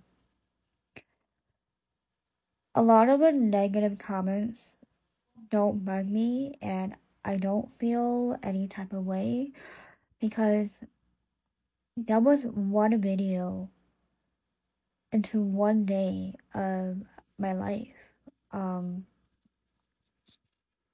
I also want to explain why it was such a big deal for me that my husband didn't give me anything for Christmas this year. Because, yes, we've been married 7 years, together for almost 10, and my husband has never really gotten me anything for any occasion. You're looking at Christmas different. I'm just saying. It's not, that's not what it is. And then, as promised, here is a guy working the charging of a Tesla in the winter. And when we come in, it's time for Military Corner.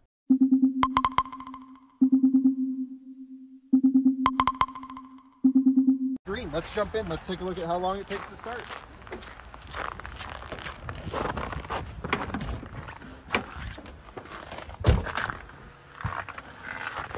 Okay, so right now, wow, that was really a hard slam for a cold car. I know, it's like a brick. It's like a brick. So we have heated seats on, no climate though. Got dragon breath growing. Cool. So we're getting 5 kilowatts right now from the charger, but you can see we're getting 0 miles an hour, plus or minus. And that means nothing's going into the battery pack, but 5 kilowatts is going to the battery heating. And the way the Model 3 heats the battery pack is really super neat. It actually runs the front motor and rear motor as waste heat. So it runs them inefficiently, creating, I think, up to 7 kilowatts, 3.5 kilowatts each as waste heat. And then that'll go into the battery pack. But wow, this thing is so frozen. We've plugged into a supercharger at 35% state of charge, indicating we're only getting 5 kilowatts. That is amazing. And nothing is going into the battery. I mean, it hasn't even started to charge yet. So what time is it now? 8:13. We plugged in probably at 8:12, something like that. Let's see how long it takes until we start getting this mile per hour. I hate mile per hour as a metric of speed of charging, but it's a good indication to know what's actually when it starts going into the battery pack or when it's just kind of freezing it, or I should say defrosting it. Freezing it? I'm so cold I can't even think. No. Look at this, battery is heating. Charge rate will increase once battery is warm. Next time, navigate to supercharger. I love that it gives us all of the tips. High usage supercharging station. Nice that Tesla gives you this. Here's 6 kilowatts going into the heating right now, 0 going into the battery pack. Very nice. Looking very good. Wow, this is freaking awesome. Look at this, battery temperature low, charge rate limited by low battery temperature. Vehicles improving battery temperature to increase charge rate. Really nice that they give you all this data. Really nice. Tesla just does this stuff better than anyone. Pretty interesting that that cable on the end though was so icy I couldn't even get it to plug in. And this one was a little crunchy going in. I wonder if it's just the happens of people using them, and that one just hasn't been used since this whole freezing state. No, they all have been used because I've been here and they've all been used. Okay. But remember today we drove by and you saw them sitting in the snow? Yeah. I think they kind of froze a little bit in there. Yeah. So, yeah, let's sit here, let's wait with the heated seats on, and let's see how long it takes till it starts putting energy into the... We've been sitting here in the toasty warm Rivian waiting for the Tesla, just as a fun experiment, of course. And Alyssa mentioned it went up 1%, but we haven't added anything to the battery pack. So, can you guess as to why? Well, I remember that it lost percentage overnight, so it's actually just gaining back the... You're close. You're really close. You did mention it and you said it, but it just went... So remember that blue section of the battery? Yeah. Where it, basically limits that part? Like a buffer? Yeah, it basically says, hey, I'm going to need this much to heat up. Okay. As it's warming up the battery, you'll actually start to gain that back. And the displayed state of charge here is after the cold section is taken over. So the actual state of charge of the battery hasn't increased. It's just a software thing. that says, hey, I'm warming up, so I need less buffer. What was it at? 36%. It has now been a full half hour and no energy has started to been added to the battery pack as of yet. 2 kilowatt hours have been delivered from the charger to the car. The supercharger's pretty much all but emptied out at the moment. And that's just so interesting to me. I didn't think it was going to take a half hour to start charging. This is super cool. It really shows you the importance of en-route battery preconditioning. A little tip for a lot of new electric car owners, or for people who may watch this video and think, hey, why is it taking so long for this car to charge? This is a very extreme case, something you'd never run into really in the real world. I'm just doing a test.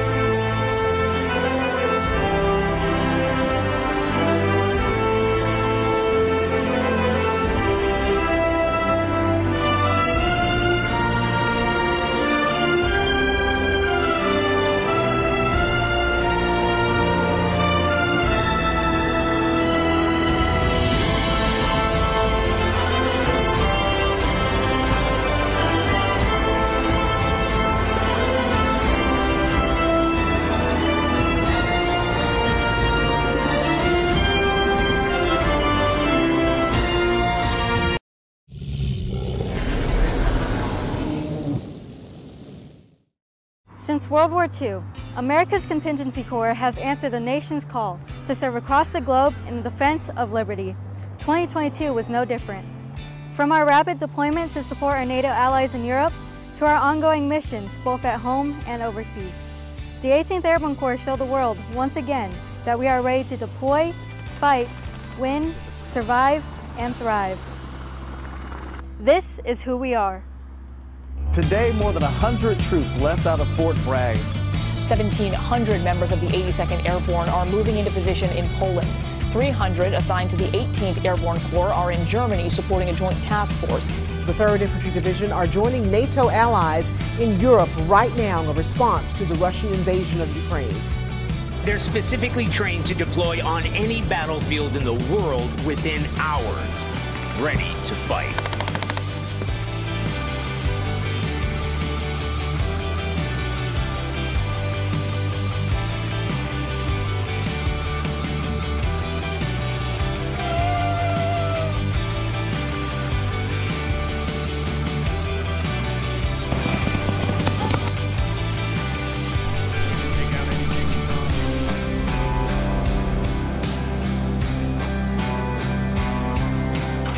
Today I'm finally moving into the new room.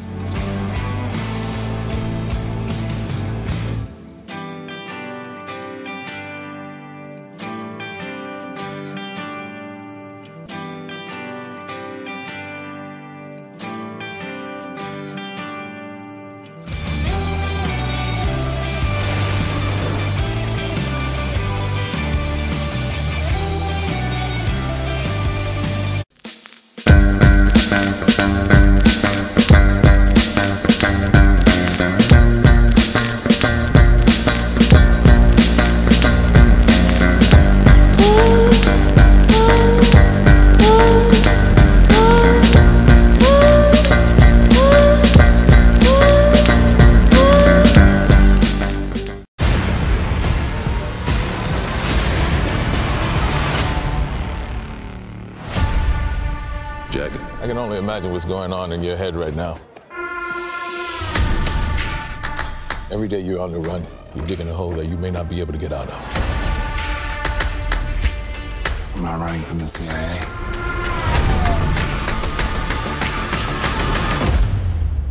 Then why are they chasing you?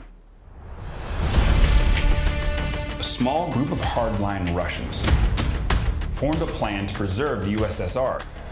Use a nuclear strike to create chaos. The weapon has been built and it is on the move. The U.S. can't go anywhere near this. We don't have any wiggle room to make mistakes. If you don't come in, you will be recalled. If I come in now, a whole lot of people are gonna die. You're about to cross the line, and there may be no going back. Because I'm trying to do the right thing. It was never just about a nuke. This is about starting a world war. Jesus. Someone is playing a very dangerous game. We have to eliminate Jack Ryan. Jack, every second matters.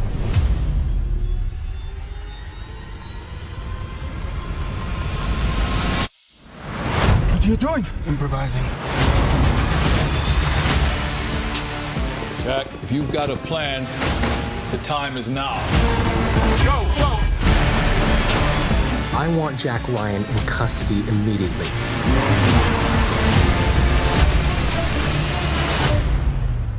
So what are the odds this is a one-way trip? 80, 90%. It's my last fight won't be in coach.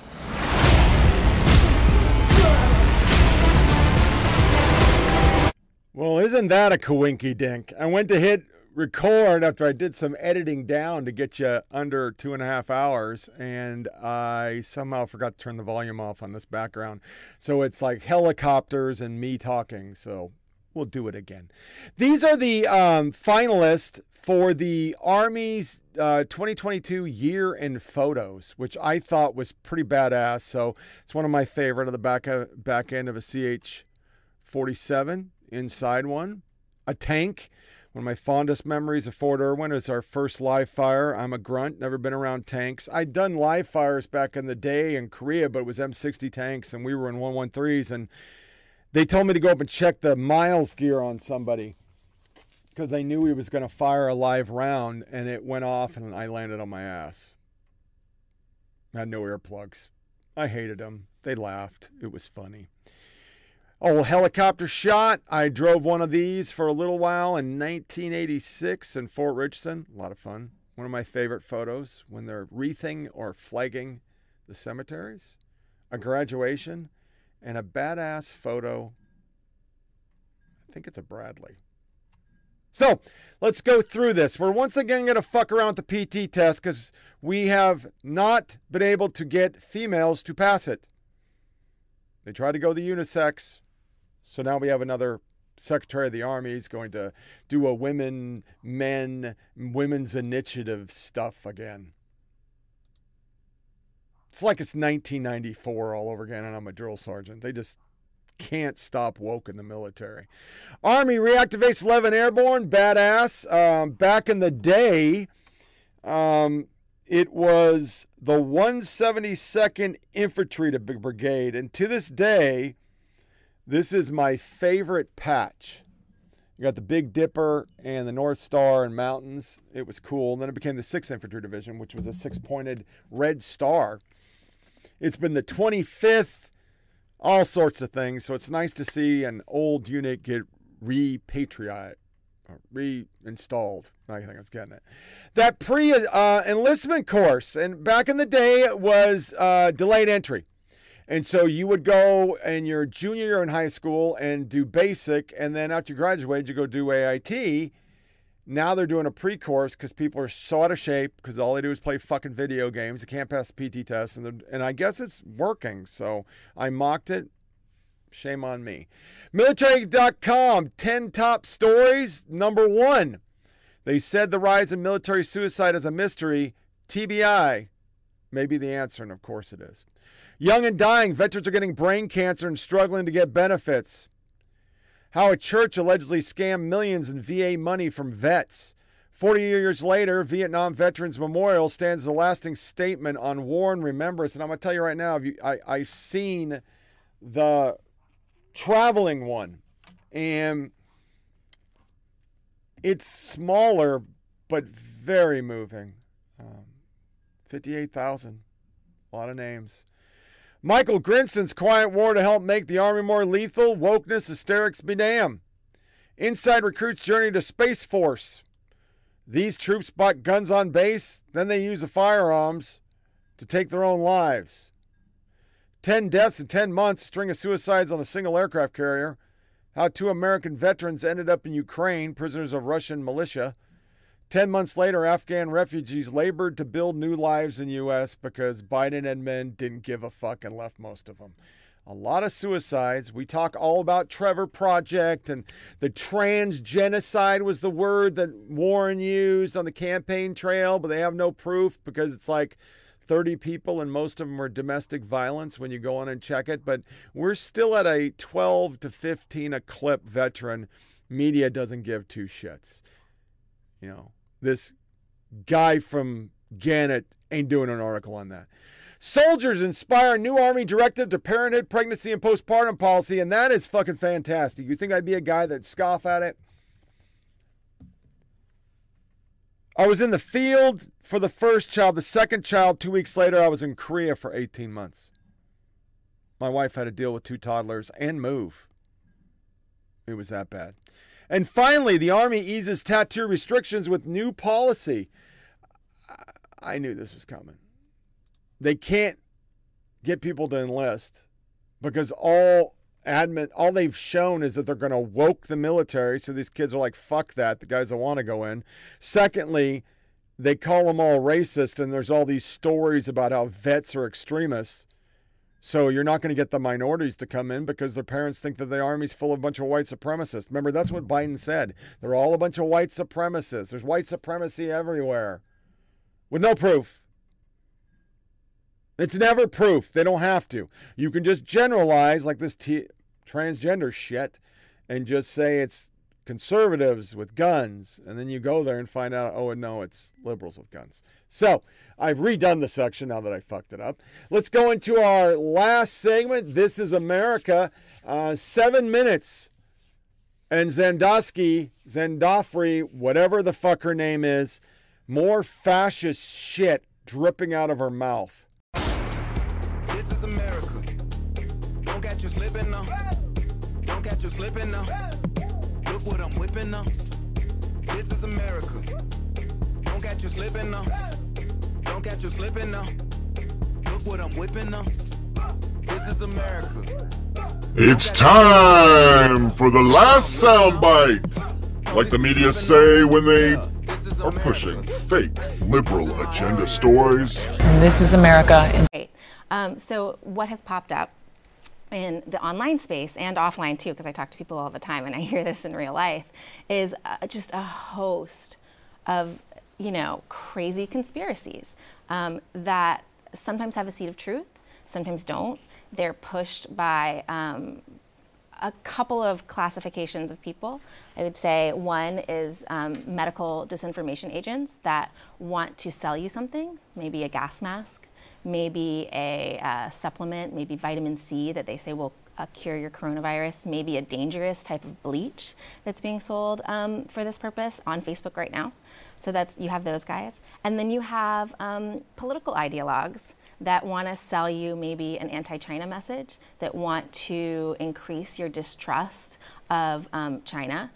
So we have Senator Tom Cotton, who sort of made the rounds on Fox News and other places, just asking questions. Maybe the virus developed in a research facility in Wuhan. What could be the purpose of that? And the implication is what he's doing is he's dog whistling these online articles that have been claiming that the Wuhan virus escaped or was released as some sort of biomedical weapon to the Chinese people for population control. Maybe the Americans engineered it. There's all these splinter conspiracies that come off of this, but those are the main one. And then you have the clout chasers that just sort of, it could be anything really. Coronavirus just happens to have a very long tail. So they've come because they have Instagram accounts that they want to get lots of likes and followers for. The most popular coronavirus video on Instagram had millions of views, like 42 million views or something, and it was like a guy eating a bat and mice. So that sort of spreads xenophobia. It gets people to like be shocked, and that's what shocking content really moves online. So this guy, he was a penny stock guy. He's not a doctor, not any sort of expert on coronavirus, but his video was the video that everybody saw. So those are the main people that are sort of leaping on to this virus and spreading the worst of it. It comes in a climate where anti-vaxxers on YouTube and Twitter and Facebook have made huge inroads in attempting to persuade people that vaccinations will kill their children. And so it's in this climate, too, of distrust within the American information ecosystem. But did it make it more difficult, and does it make it more difficult because we see China reporting thousands of deceased people, but certainly tens of thousands of critically ill people, and that is a country that doesn't have an open web. So what's filling our knowledge base is the combination of a propaganda machine in China that may or may not be telling the truth, and then anything else we can kind of fish out. And like you're saying, there are also really important scientists on Twitter who are constantly sharing scholarly work, and a lot of the European and American doctors have what we could consider trusted Twitter handles. And a trusted social media presence. But does that particular situation of China and the lack of an open web there complicate this further? Oh, it's super complicated just for that reason. Yeah, and I mean, the basis of any good conspiracy is a seed of truth, right? So we're not getting a lot of information out of there. And we saw how, China famously dealt with the SARS epidemic, which was not being completely open and honest about when it originated, how fast it was spreading. So yes, and that complicates things. It also, it complicates things even further, not having an open web and being having such a hold on information that they do, that it's almost like a game, right? In terms of research, or people who are researching themselves are really looking to find information, and because you're looking for that information, because it's a riddle, it's a quest, it's been locked down. So our natural inclination is to find what's in hiding. Brandy, there doesn't seem to be any conspiracy or question about the fact that over 100 million people are on quarantine at this moment as of our recording. And that's something that might be exaggerated or hyperbolized in the past. But that is unprecedented, that in the midst of this, you have tens of millions of people who have been relegated to their homes. And also, we should believe that because China is saying that, but also because there are travel policies that have been amended to try to stop the spread of the disease. But I guess that is a stunning figure, which, if true, is something that you might think is a conspiracy, but is not, is fact. 100 million people plus under home quarantine. Sometimes truth is stranger than fiction, right? I mean, the things, again, we're talking about anti-vaxxers, or we're talking about people who distrust the medical community. What you often see them using to fuel a conspiracy theory that has no basis in fact that we know of are real things that have happened, right? Medical mistakes. Librarian, I believe that yes, people can always learn. We think of this space, and Claire Wardell at First Draft and Whitney Phillips at Syracuse are two of my heroes, as information pollution, right? And so when you have a polluted environment, there are really two sets of actors who can make it better. You have the institutional reaction. So if you have a dirty factory, that factory cleans it up, right? So that's where we're hoping that Facebook and Twitter, who all met with the WHO last week and really made some real efforts to sort of get on the same page and work together to quell the misinformation that was rampant on the platforms.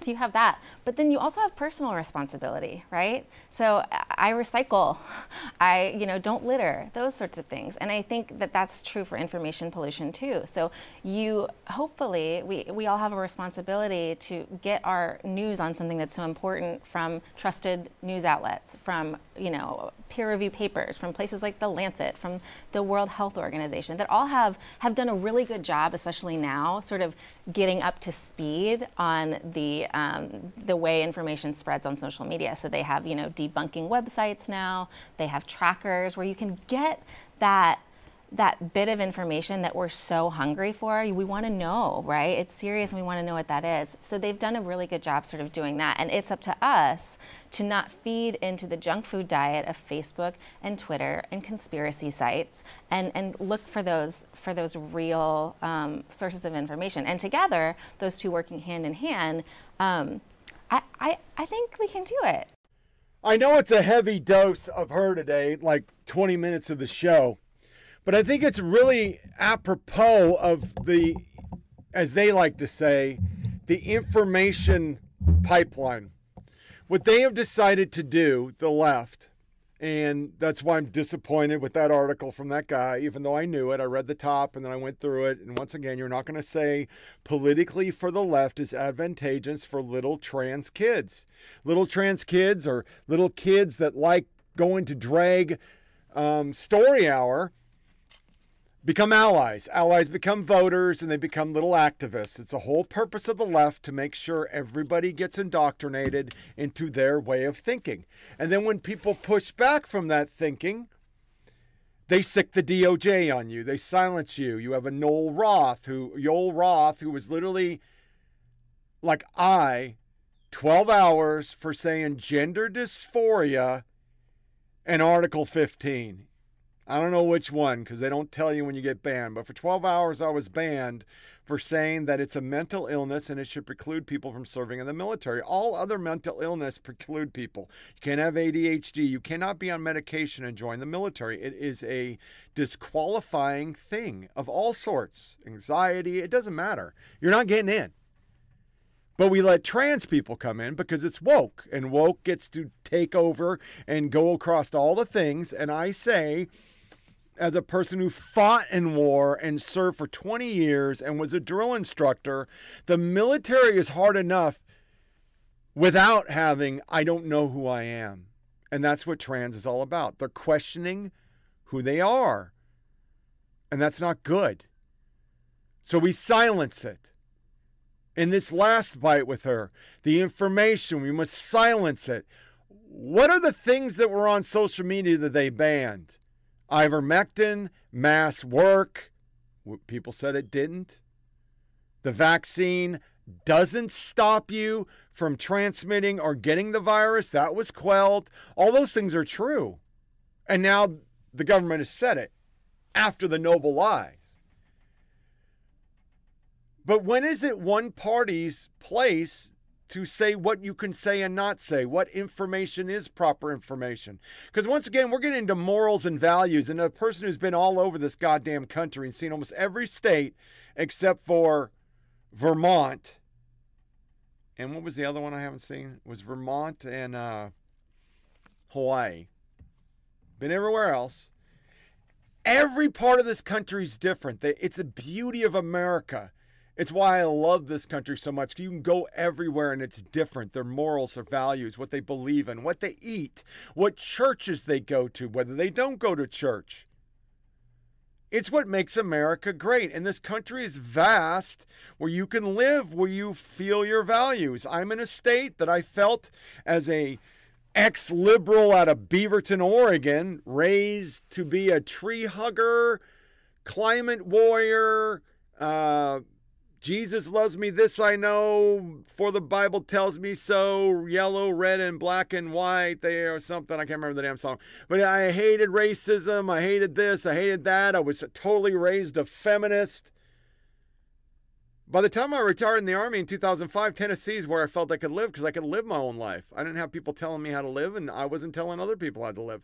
We still live at the old adage of America, if you want to be a fucking trans unicorn, be a trans unicorn. And I don't care. That's your business. It's none of mine. But we're in an age where the media elite, the social media companies, and specifically the Biden administration and the DNC believe it's their business to tell you what to think, how to think, what to eat, what to drive, and that's not American. So, of course, people are pushing back. And the majority of Americans believe, other than Democrats, where it's only 49%, that there are only two genders. The majority of America believe Kids should not be taking hormones or sex changes till they're of age. They can dress like little girls if they're a boy, or they can do whatever they want. It's your kid, but you shouldn't be doing these surgeries. And really, what this article failed to cover is the political side of the left and this picture that I put up incessantly. Hospitals are forcing this shit. There's big money. We've played the Vanderbilt clips. They're making money off this. And a bunch of parents start going to school boards and saying, stop. Local community going, no, we're not having that in our library. Our tax money pays for it. And you can't have Christian story hours. A motherfucker couldn't walk in there and read one of those creepy Donald Trump books with a creepy Donald Trump teddy bear in his hand. So why can you do that with tax dollars? And they're considered terrorists, and the DOJ go after them. The DHS says, or the Department of Education sends fucking letters, tells people to send them letters for the National Teacher Association and say we need to crack down on these people. And then they go after libs of TikTok and Tucker Carlson for playing what they're saying. It isn't like they made it up. It's not like they manipulated it. They're playing, as I have done since 2016 on this little old podcast, what they say. It is their words. It's them saying they're doing this on purpose to make sure kids are good allies, and how adults need gratification and acceptance from children. It's so bad that it is grooming. It would be considered grooming if it was right wing, but you can't even say grooming and get banned off YouTube, Facebook, and Twitter. And I didn't cover it in the last two episodes, our year-end review, but let's be honest. You need only look at what the media did when Twitter changed hands to see these people want to crack down on any other thought than what they're selling. They're all like Chuck Todd, a guy who was a lib staffer, is married to a major Dem political strategist who had a birthday party for Jennifer Palmieri in his home, who never pushes back on a liberal, runs shows where he says we're not going to have the other side because the science is settled, and then gets mad when America votes for Trump. Gets mad when things don't go their way. And I didn't cover the 2022 election, but let's be honest. If the Republicans were mailing out whole voting roster, not verifying signatures, or in the case of Arizona, the person running for governor is overseeing the vote and the recount, and in that vote and recount, only 25% of tabulators worked, and the paper was projecting a 20-inch picture on 19-inch paper, and it wouldn't count. And then they ran out of paper, and all the people in line were conservatives, but I never heard any voter disenfranchisement from the liberals in the media, which it would be if they were Democrats. And a wave that every poll showed, liberal poll showed, stopped, and they didn't actually gain that many seats because of this new voting technique they did, and it was the Republicans. It goes back to 2020. If Donald Trump would have won with 81 million votes, the most votes ever tabulated, after having Barack Hussein Obama win twice, and you knew every African American, every woke white person voted for those elections, and he couldn't even breach, 65 million? Raskins, Cheney, And all the other liars over there who say we shouldn't be questioning elections, but have questioned the 2000, 2004, 2016, and the 2018 elections. And Stacey Abrams is still a debutante running around. I'm just saying, that election would be fucking way in question. We'd have hearings on it. But instead, we drug out the January 6th event as the worst thing that's ever happened after whole cities got burned to the fucking ground. And we didn't go after Antifa. We didn't find out who financed the buses that were tracking these people all the way into Washington, D.C. to beat up Republicans, including Rand Paul. The same people are talking about this fear of anti-trans taking out power stations that they can't actually prove. They're just saying it. We didn't hear that. That actual politicians were getting pushed around and their wives were being accosted by protesters from the left. See, Google can suppress, Twitter can silence, Facebook could suppress, the media cannot cover anything like they didn't for the Twitter files, that we actually know now that federal government is suppressing speech through the FBI, who's only going after pro-life people and January 6 people, but they're ignoring all other crimes and murders. They didn't even cover it because they don't care. They want this. And Brandy Zandrosky, Brian Seltzer, all the rest of these journalists no longer are journalists. They're advocates.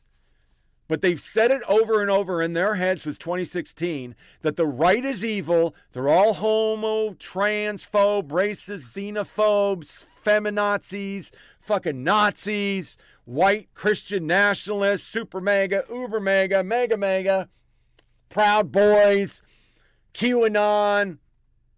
I mean, the year in review by a journalist forwarded by Zandrosky and Seltzer and everybody was talking about January 6th.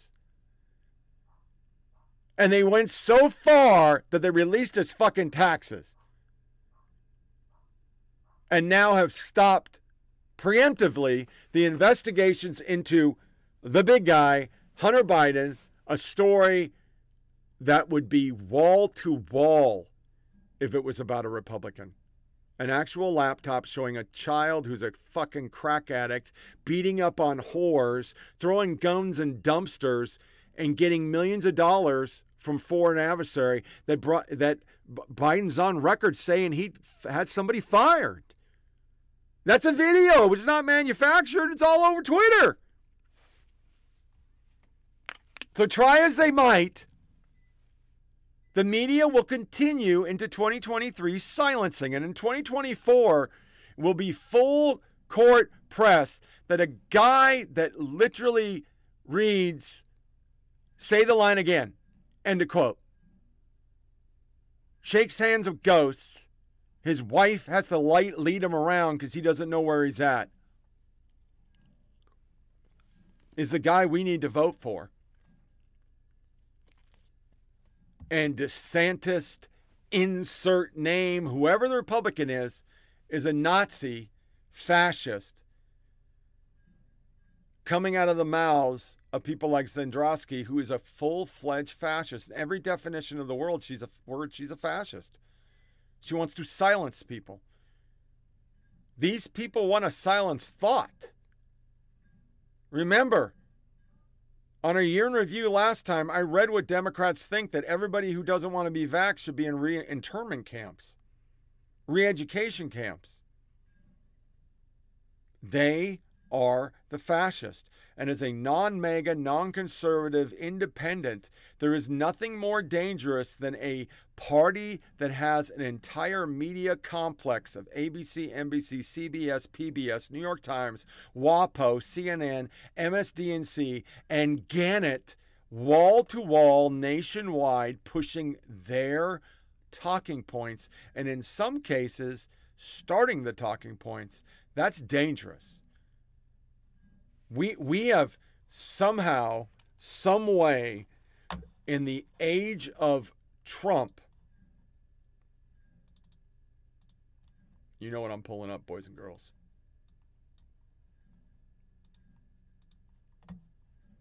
Where is it at?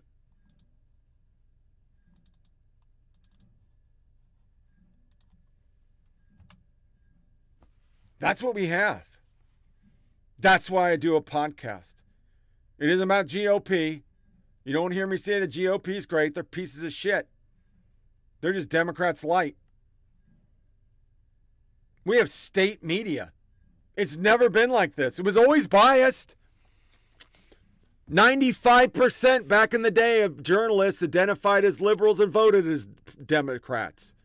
Now it's 99%. And they're the ones every day saying, this is the most important election ever. We must save democracy. Democracy is in peril from people who say, if you don't agree with me, if you don't agree in what I am saying,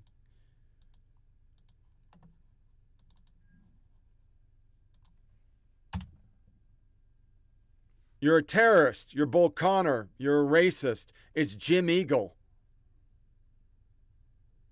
How many speeches did he do in 2020 and 2021? Basically saying all the people who disagree with me are garbage people. They're Nazis.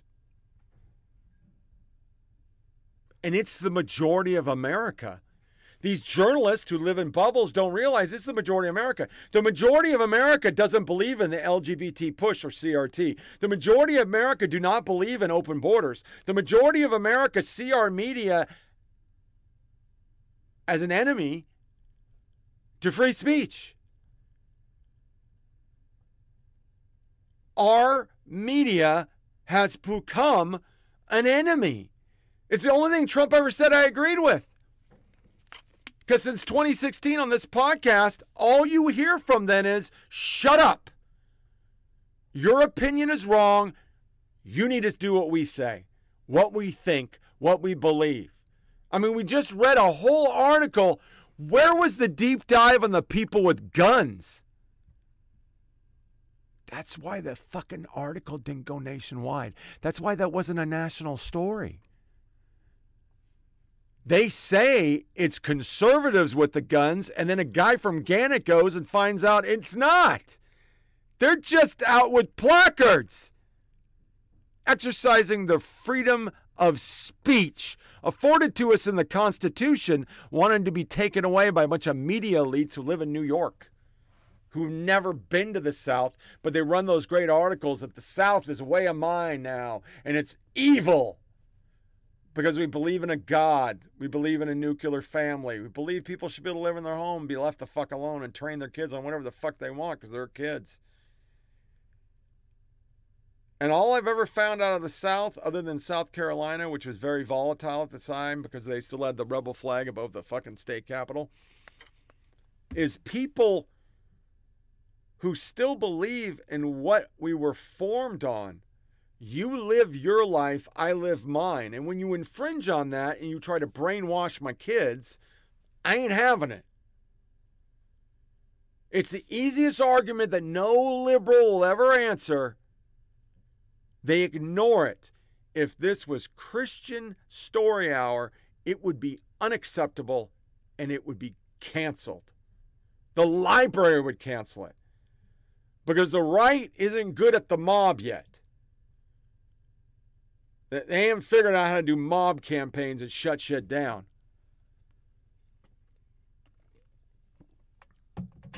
But this year, I will come to you twice a week.